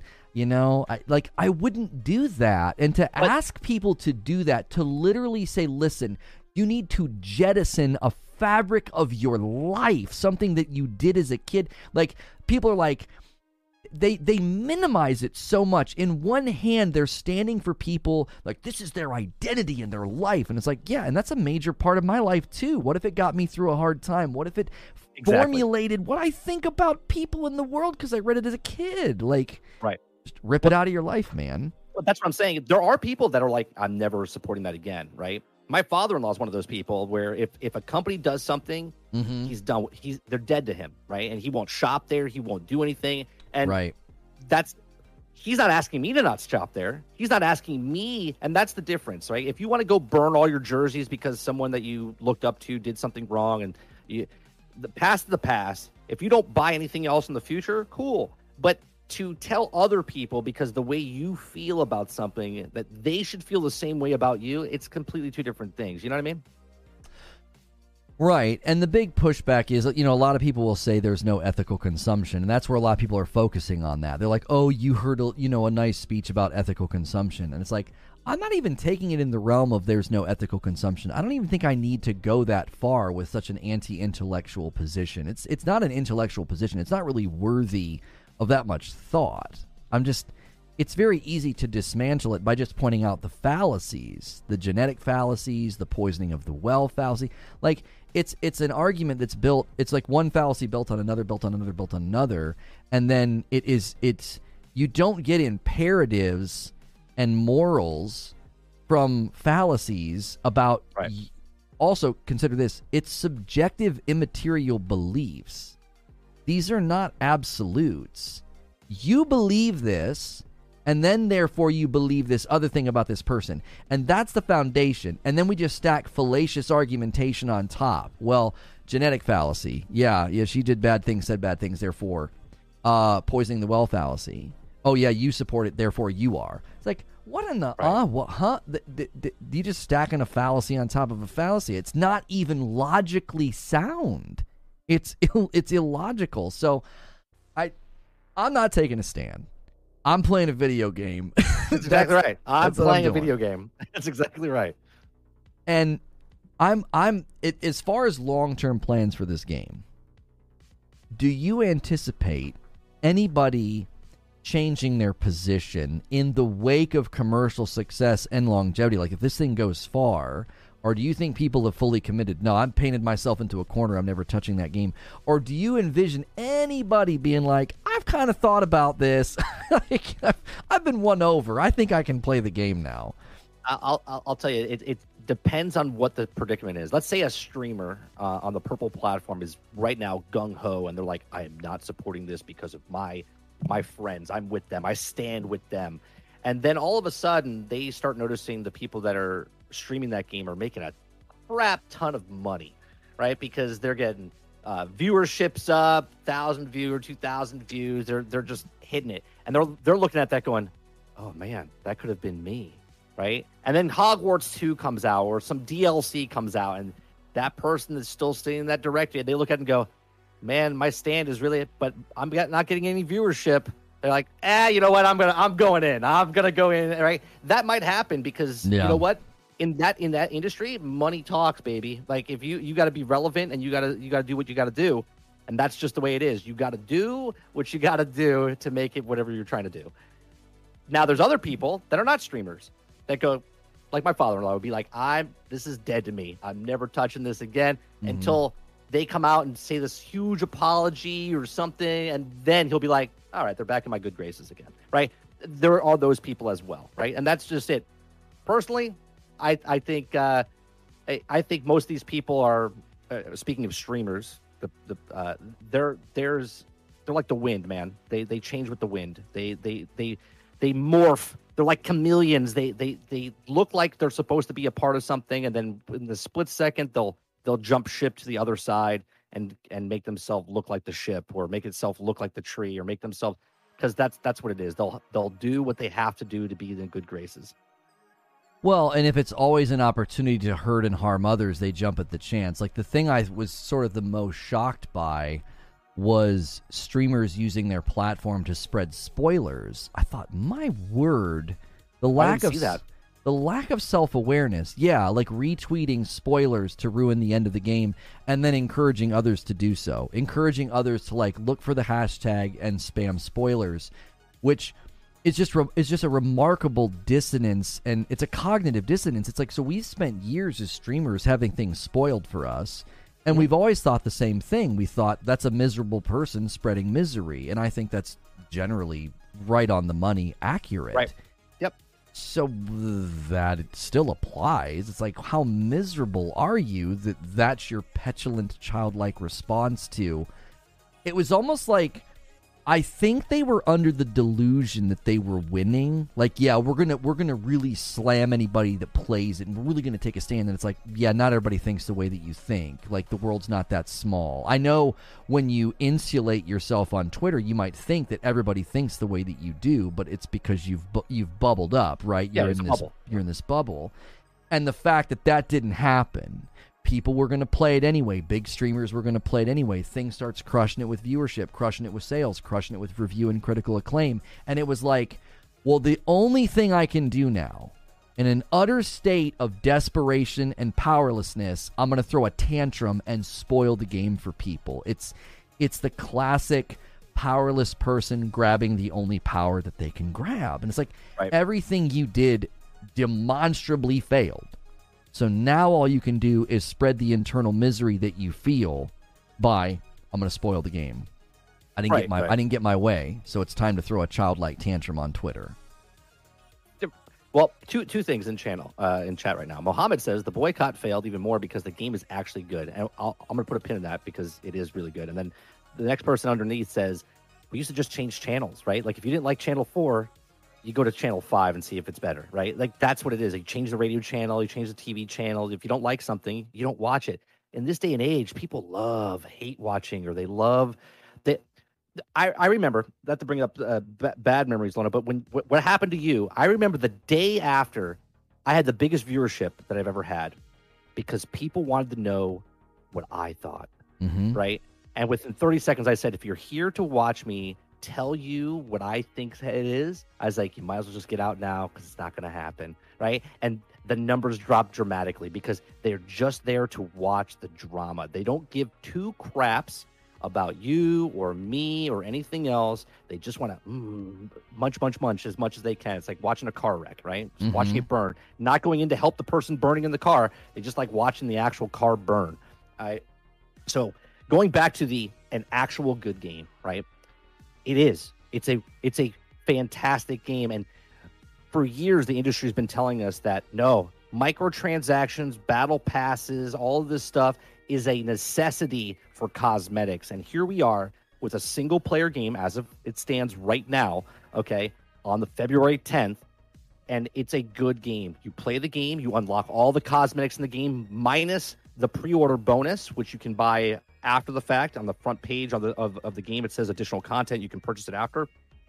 Besides that, you're earning everything in the game. You play the game. You want to look cool. You find it in the game. It's a 100% finished game. They made a game. they sold a game, and it's a really good game. And if it's a good game, it's going to rise to the top because people are going to go, this is a good game, and more people are going to go, wow, that is a good game. And then more people are going to buy the good game, right? I've played 3 games in the last 3 months. I played High on Life, Hi-Fi Rush, and now Hogwarts Legacy. All 3 of these games are phenomenal games, right? They all 3 start with H. I wonder. They do. It's a thing. You have to. The next game has to come out. You only can play it if it has an H. Only good games start with H's. Yeah. Right. So yeah, but these games are good games, and let the game speak for itself. Right. There was a lot of hype about this game ahead of time, and a lot of turmoil that we just talked about. But the game it stands on its own. Right. Well, there you go. Halo. There goes that one. Yeah. There goes that out the window. Frick. It started late. Any game with H after December. That's what it was. Yeah. So if it's a good game, the games will rise. Like they will shine because it is a good game. If it's not a good game, then we start talking about it, how bad it is. Now, don't get me wrong. There are things in this game that I can nitpick on, but the overall 42, 44 hours that I'm in the game, or 46 hours into the game, there's more pros than cons. I don't need a nitpick. I fell through the map the first maybe hour and a half. I fell through the map. I restarted the game, and then I went back to the same spot where I fell to see if it was a fluke or if it was actual. And I fell through the map again. I went, oh, they didn't cover this up. I said maybe they'll fix it in a day 1 patch if they know about it, if they don't know about it. But it's also not my ability to tell them, hey, you got a hole in your thing. It was actually quite fun when I went through. But that was it. That was the major problem I had. I fell through the map. I had 1 crash, but I think it's because I played for 16 hours. I don't think it was the game. I think it was my Xbox that was like, we're done playing today. And it just kicked me out to the dashboard. But other than that, I'm having a blast with the game. It's a good game. Yeah, Lazaro with a $2 tip says, it's my 40th birthday. The game was a nice gift. Could we get some happy birthdays in chat for Lazaro? Let's get some likes on the vid, too. The funny thing, well, this isn't funny. This is a shame. Because the first thing I noticed when I loaded up the game was all these accessibility features that have been championed recently. Hey, that's really helpful. That's really great. There's people on Twitter that are all about accessibility features for people that are colorblind, legally blind, all these different things. And they have like a really good number of accessibility features. Not an insane number, but a good number. Right. And then a big, talking point and trumpeted virtue lately is inclusivism, and that's a hallmark of the Harry Potter franchise. Eugene has made that point multiple times in chat that for a lot of people, the books were all about being inclusive and, anybody can be a wizard or a witch or whatever, and they, it fought against these things. And now for many people, it doesn't feel that way. They don't feel welcome because of, a single, a handful of tweets from JK, right? Like, that's all it takes for them to be like, well, now I don't feel welcome in that community. I think that conclusion in and of itself betrays something deeper and more damage. Like it shouldn't be that easy for you to feel unwelcome. And it also is a shame because the game is super inclusive. Like the third person I met was blind, and I thought that's cool because it didn't feel ham-fisted in. It's part of its character. Like it's part of his wand. It's part of his. It's literally a part of how he experiences magic. Is the fact that dude can't see. Right. Well, same with the owner of the 3 broomsticks. It's a transgender person, right? Apparently, that was like a really late ad in the devs that you want to do it. They said it was like two, but they put it in, but it didn't seem forced, right? I actually made a joke, right? Because I didn't know it was a transgender person, and it was the voice of it was a woman on the screen, but it had a man's voice. I went, that's a ma'am. Going back to that GameStop employee or that talked to the woman it was a guy. He's like, it's ma'am, it's ma'am. So I made that joke because it was a deep voice. I didn't get any kickback for it. Maybe I will now, but I was like making a joke at that time, and I went, oh, it is a transgender person. And I was like, okay, but it didn't feel forced in any way, shape, or form. They kind of just throw it in there nicely, and that's fine. If it's part of the lore, if it's part of the story that you want to tell, great, right? If it doesn't feel like it's forced in there, even if they did force it in there, the dialogue that she has doesn't feel forced to me. The story, the quest line you go on doesn't feel forced. It's a nice little sprinkling of information for there. Yeah, I wish they wouldn't have done that because it just drew more criticism. Because, of course, Ominous Gaunt, his whole storyline and character arc kind of centers around the fact that this is a blind student that can do magic, and he experiences it differently. Kind of how, like, in Doctor Strange, like, the one guy didn't even have hands, but he could still do the dark arts. Like, he could still do the mystic arts, I mean. And I like that. I do think, like, oh, wow, you made a character's voice lower. Like, that was I think that was a mistake. I don't think they should have done it. If that would have been their intention from moment one, was to say, listen, we're going to get heat for this. We can make a clear statement and have a main character in a storyline. The problem is even if it would have been well intended from moment one, and they created a really good character like Ominous Gaunt, where, like, that's like they really connect with the wizarding world because they didn't have a place and now they do, they still would have gotten criticism for it. They'd been like, "You're just doing that to try to satiate," and it's like, signaling.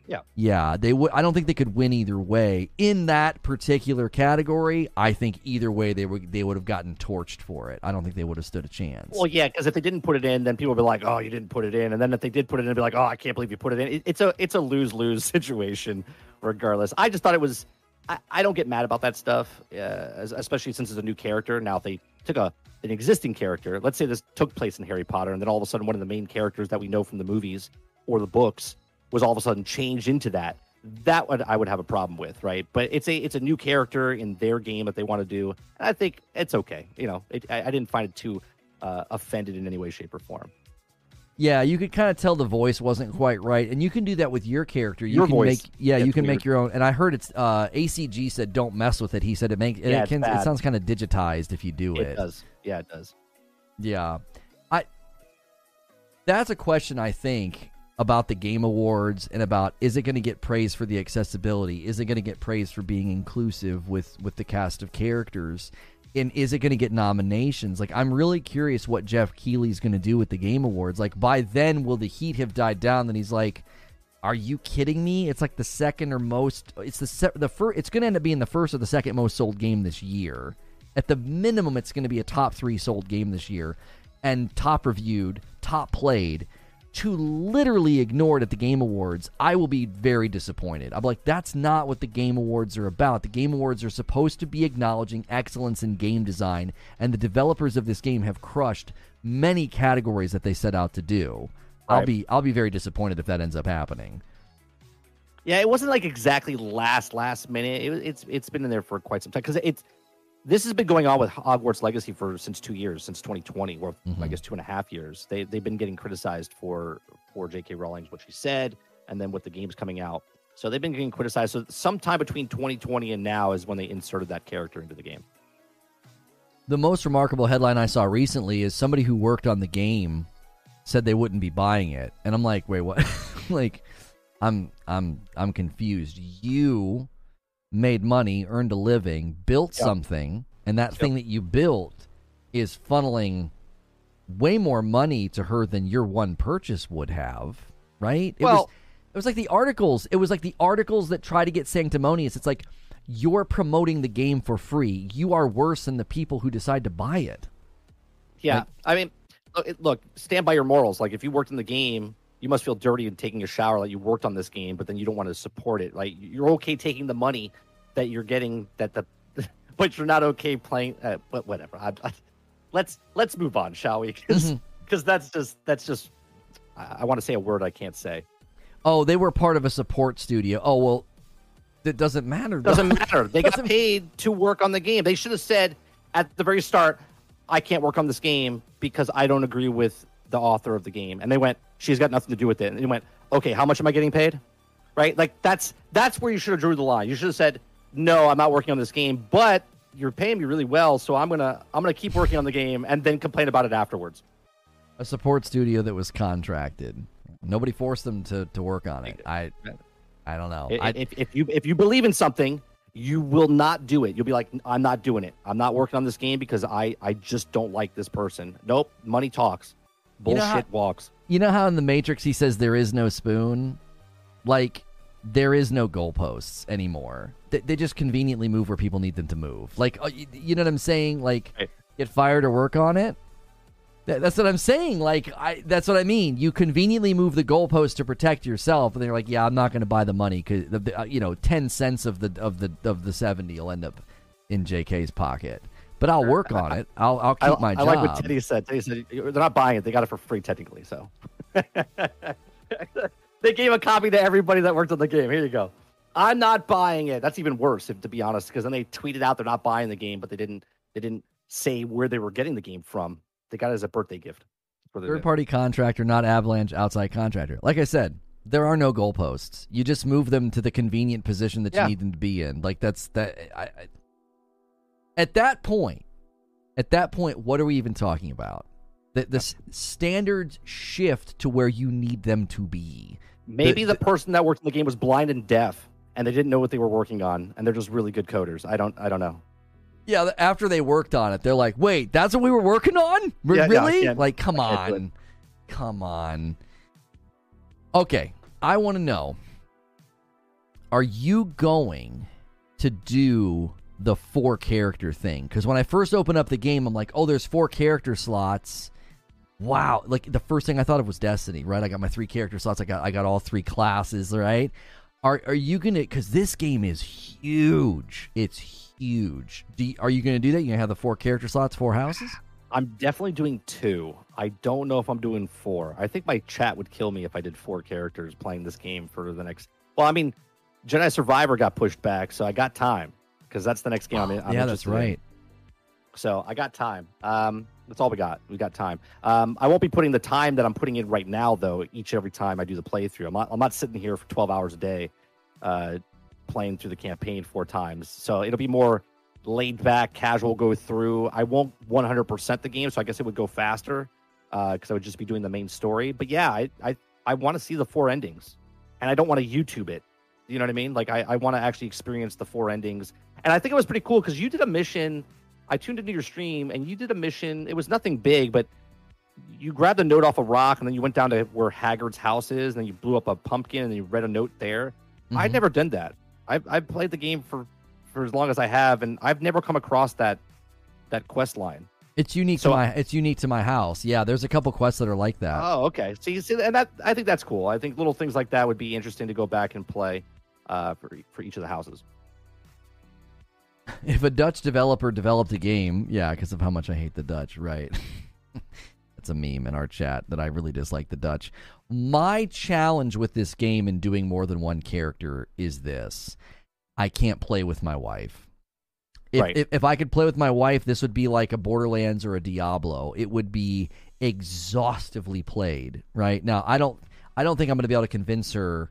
Maybe she'll get hooked tonight, and she'll be like, "Oh no, we can definitely play separately because we have 2 TVs, 2 PS5s." Right. So we'll see if she gets hooked tonight. I'm not convinced that she will, but if we could play together, oh my word, yes, I would do all 4 houses. We would do every square inch of the game. We would be playing this game for the next year or more, given how long it would take, because we could only play for a couple hours a night. But that lack of being able to play together, I'm not just like analyzing, oh, yeah, they're going to add online, they're going to add co-op, they're going to add live service. Like, I'm actually genuinely hopeful that they do. Because it's like, I am too. That would change my experience of the game dramatically. I'm going to be I'm going to be a main streamer where I'm playing the reverse bocce ball game. That's all I'm going to play from now on. I'm going to just try to get as many wins as possible because I feel that that's going to be an online purchase, and I want to be the number 1. I don't even know what the game's called. I don't even know what the game's called, but reverse bocce ball. Summoner's Cup, right? That's what it was called, Summoner's Cup. Summoner's Court, not Cup. Summoner's Court. I want to play that professionally. That's what I want to do. I'm really good at it. So should all Activision employees quit if they didn't think the company did enough with regards to the issues that are there? No, but if you're going to publicly state that you won't buy Activision games while actively working there, shut the frick up. Yeah. What's your morals? Is your morals that you don't like what the company's doing, or are you okay with it because you're getting paid for it? That's why I'm saying just shut the frick up. Like, the fact that someone's going to walk into the public and be like, I won't buy this game and support her. You worked on it. You got a paycheck by working on it. Shut up. Like, I won't buy an Activision game because they're not doing what's right, and I don't want to support them. You work there. Shut up.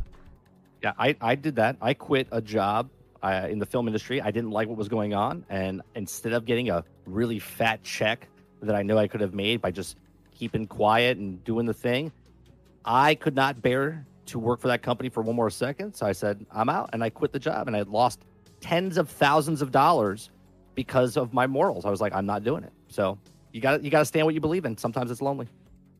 Yeah, I've turned down numerous contracts and opportunities because I don't agree with. You know how many times I've turned down money for Raid Shadow Legends? I turned down a very lucrative G Fuel contract. Like, I've turned down so many offers because I'm like, no, I don't agree with that company. That would be like me accepting money from some company and being like, yeah, I'd be like, but I don't buy or use the product. My gosh, it's toxic. Oh Lord. Like, I would look like an a-hole if I did that. So you can't turn around and do that. Like, if you have those convictions and you feel that in your heart, but you feel stuck and you're just going to keep working there, fine. But if you're going to walk into the public, be like, I'm not going to buy this game. You want to latch on to the virtue. You worked on it. Sit down and be quiet. Nobody wants to hear from you. What's the point of even saying it at that point? Right. It's just moral grandstanding, and it's not impressive. It's cheap. It's cheap is what it is. And it's tribalism, and it's cheap. It doesn't do anything other than draw lines in the sand and create more toxicity and more polarization. You're not achieving anything. If Raid Shadow Legends wants to give me $5,000, I'm going to play the game first before I say yes or no. I'm not going to say yes to the $5,000 because I probably won't like the game. And then I don't want people that are in my community buying that game to sell it. You know what I mean? Like, it all depends on what you believe in. So. Yeah. No, I get Raid Shadow Legends emails like every other week, and they're always very generous offers. I'm like, no. Of course they are, because they're making buku bucks off that thing. Yeah. I had a website offer me a very lucrative thing where all I had to do was a 30-second mention, and it was like some one of those sites that like sells currency, and I was like, no. I was like, that's everything that's wrong with those third-party sites. Now, Detective Seeds says, if you could make one change, what would it be? Co-op. That's all I need. And to me, I would be in heaven. If I could play co-op with my wife, I'd be in heven. I don't even need live service. Agreed. Just one other person to go on missions and do the story with. Like, that would be 1,000 times better. Yeah. That would completely change my experience of it. I would experience the game in a dramatically different way, in a more exhaustive way, if I could just one. I just need one, right? Like what Mike said. I don't need 4 people. I don't need raids. Yeah. I don't need a battle pass. I don't need live service. I could live in this game for a year or more if it had co-op. Like, look at Fallout. When I played Fallout 3 and 4, I went, man, like me and Sarge, my brother, who's on my podcast with me, right? We talk about it all the time. We're like, man, Fallout 3 just had one other person to play co-op. Like, you have a companion. I was like, man, I wish you could be that companion that we could play together. Then Fallout 4 came. We said the exact same thing. And then they came out with Fallout 76, and I was like, yeah, this is multiplayer. I just wanted co-op. Like, all I want is just one other person to play the game with. I don't need massive multiplayer. I just need one other person to play with and banter. Like, it's different, right? Like, if me and you play together, Lono, but we're on 2 separate, and we're talking through the headset, right? We're both playing the game at the exact same time. We're both in the world at the exact same time, but we're not playing together. Yep. That's not the same. Like, if we were in the same world, it's just a better time. It's just a better time. I always had that experience in Skyrim. Me and my boy, we would get in a party and we would talk. We would tell what we were doing. He was like, oh, you got to go here. I found this thing. You got to do this. I was like, oh, no way. And like, that was really fun. But the minute a truly co-op game would come out, we would play that. Like Dead Space 3, everybody's like, Dead Space 3 sucked and they ruined it and blah, blah, blah. And I'm like, yeah, Dead Space 3 was amazing because I was hungry for a co-op game. And my friend and I devoured it because that's all we wanted. We just wanted a game we could play together. And, you know, I'm actually glad it launched the way that it did because it can only go up from here. Like, if it launched with live service or multiplayer or co-op, that could have lowered quality or diluted some of the content. So it's like, no, this is great. Depth, breadth, substance, awesome. You nailed it. Please just add these things that would completely take it up a notch. If you...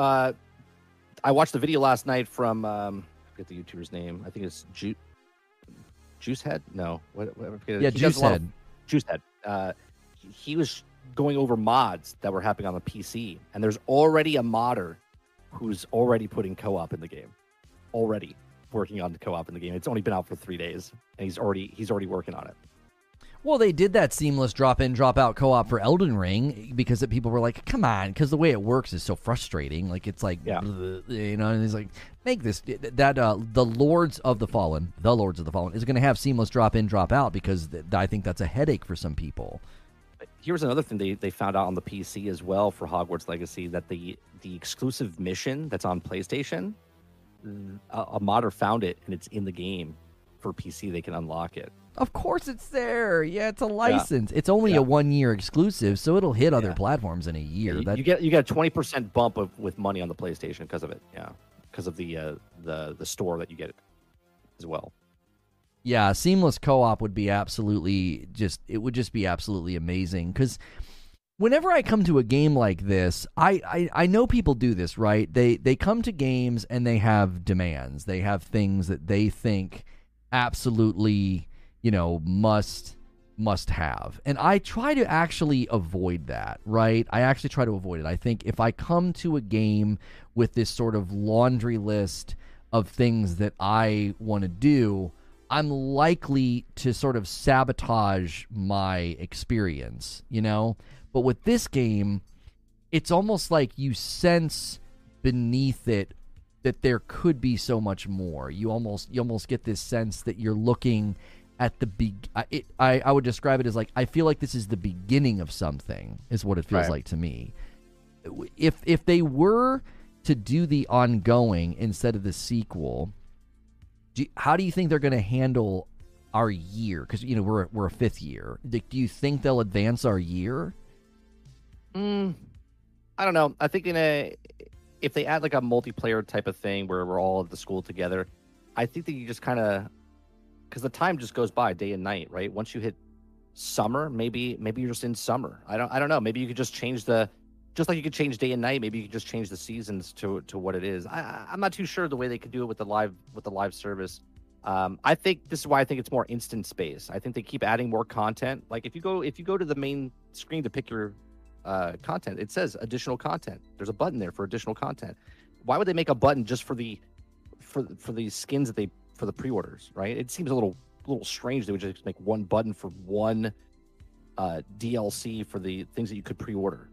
It feels like they would be adding on to it if it's different missions, different expansions to the map, different relationships. Maybe they add a Ravenclaw companion in there, and you have to go through the Ravenclaw relationship quest line.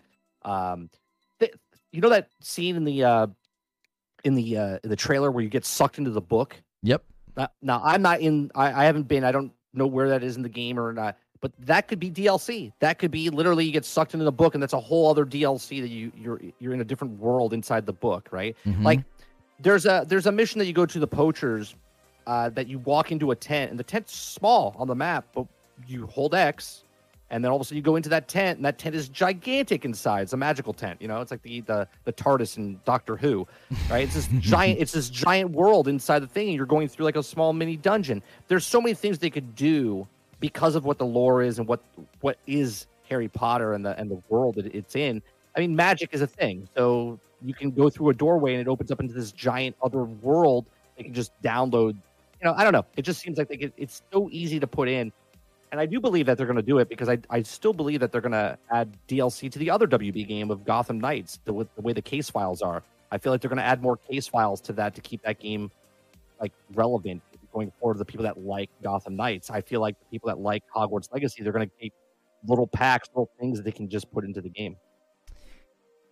Yeah, I hope it happens. And I'd be interested to know how soon they'll be willing to speak about it, right? Because this is something I think you would want to do kind of while the iron is hot. You have everybody's attention, so I would imagine, especially before all of the really big games and all the really big marketing things start to kick up this year, you know, I could see them saying something about this in the month of February. Like before we get out of February, they'll be like, hey, we're not done. Now, the additional content button could just be for the deluxe edition Dark Arts because they said you could buy that stuff later. But I don't know why you would use the phrase additional content. You would just label it that. You would just label it just that. Yeah, exactly. Yeah, Sven says year 5 could be, you know, Hogwarts Legacy 2 year 6, Hogwarts Legacy year 7, and then Hogwarts Legacy MMO pick a career post-graduation. I actually think you could take that entire idea and shrink that way down. I don't know if you need to do, because you got to imagine how long it would take them to get all the way to the MMO. You're talking 3 years to get to the next game. Maybe. That's if they continue to use Hogwarts, so they have existing assets to make. So that's 2026, 2029. You're talking about the MMO not landing until like the mid-2030s. I don't know. That seems like a timeline that would be absurdly long. You're talking about a non-live service game taking 10 years to become one. I think that's too long. Teddy here, I said the exact same thing last night on my podcast. I said, I can see a Uganda, because they bring it up in the game. Yeah, she brings it up. Yeah, so summer vacation, what about if you go visit her? It's part of the story. You go visit her. She's like, you should come back to my, and check out Uganda. And that would be a cool expansion, right? You go back there. I don't know. Waiting for Hogwarts. I do believe, I said this last night, I do believe that this game is the next franchise. So I do believe there's going to be like a Hogwarts 2 or 3, whatever. Right? I don't think it'll be named that, but there will be a sequel in the works. And up until that point, I think they're going to add DLC, paid DLC for this game in the future, leading up to that one. Yeah. I could totally see that. I really, really could. And at this point, it's just a matter of how they do it. I don't think it's a matter of what they do, or I'm sorry, it's a matter of when and how they're going to do it. I think there's too many clues in the game to point to that. But I want to. I'm gonna do another play session for you guys today because it is launch date, but I have something I need to send you to first. So if you're interested in Hogwarts gameplay, make sure and subscribe to 30 and Still Gaming, 30 NSG. He'll talk in chat. Click his name, throw him a sub. I'm gonna send you guys to a really great premiere. Apparently, God of War Ragnarok is ramping up advertisement. I'm gonna send you there, and then that's gonna send you to a gameplay session. I am gonna play some more, and then I'm gonna play tonight with my wife. If you're not a member, consider becoming a member if you want to watch that. Mike, other than Hogwarts and live streams, tell them what they can find if they come subscribe to your channel. You come to my channel, you get a talk show in the morning called The Daily Grind. We go over topics sort of in the same gist as what Lono does over here from 10 o'clock in the morning to about noon Eastern, Monday through Thursday. In the evenings, I do a Let's Play, 30 plays. We play different games, usually different games each day of the week. And then Thursday night, I do a podcast called Generation X Gaming. It's a weekly podcast that goes over a few of the top stories in the past week, and I rant along the way with my brother. We've been doing that for 9 years, so come check it out. Yeah, like if the evening slot works for you, if you guys enjoy my talk shows and you're like, oh man, the evening slot works for you, Friday nights you can hang out with my wife and I if you're a member. It is members only. But then Thursday nights you can hang out with Mike and his brother over there at 30 NSG. And again, if you're looking for that gameplay, I am going to be playing momentarily, but I do want you guys to check out this God of War Ragnarok. If you haven't seen it, there's rumors. Apparently, there's going to be a Ragnarok Super Bowl commercial. Not even rumors. They hinted at it on their Instagram, and they're putting like Mjolnirs all over the world, like big. They're building stuff. Why would they be doing that? I'm really curious if there's something coming, and I walk through some theories in the video.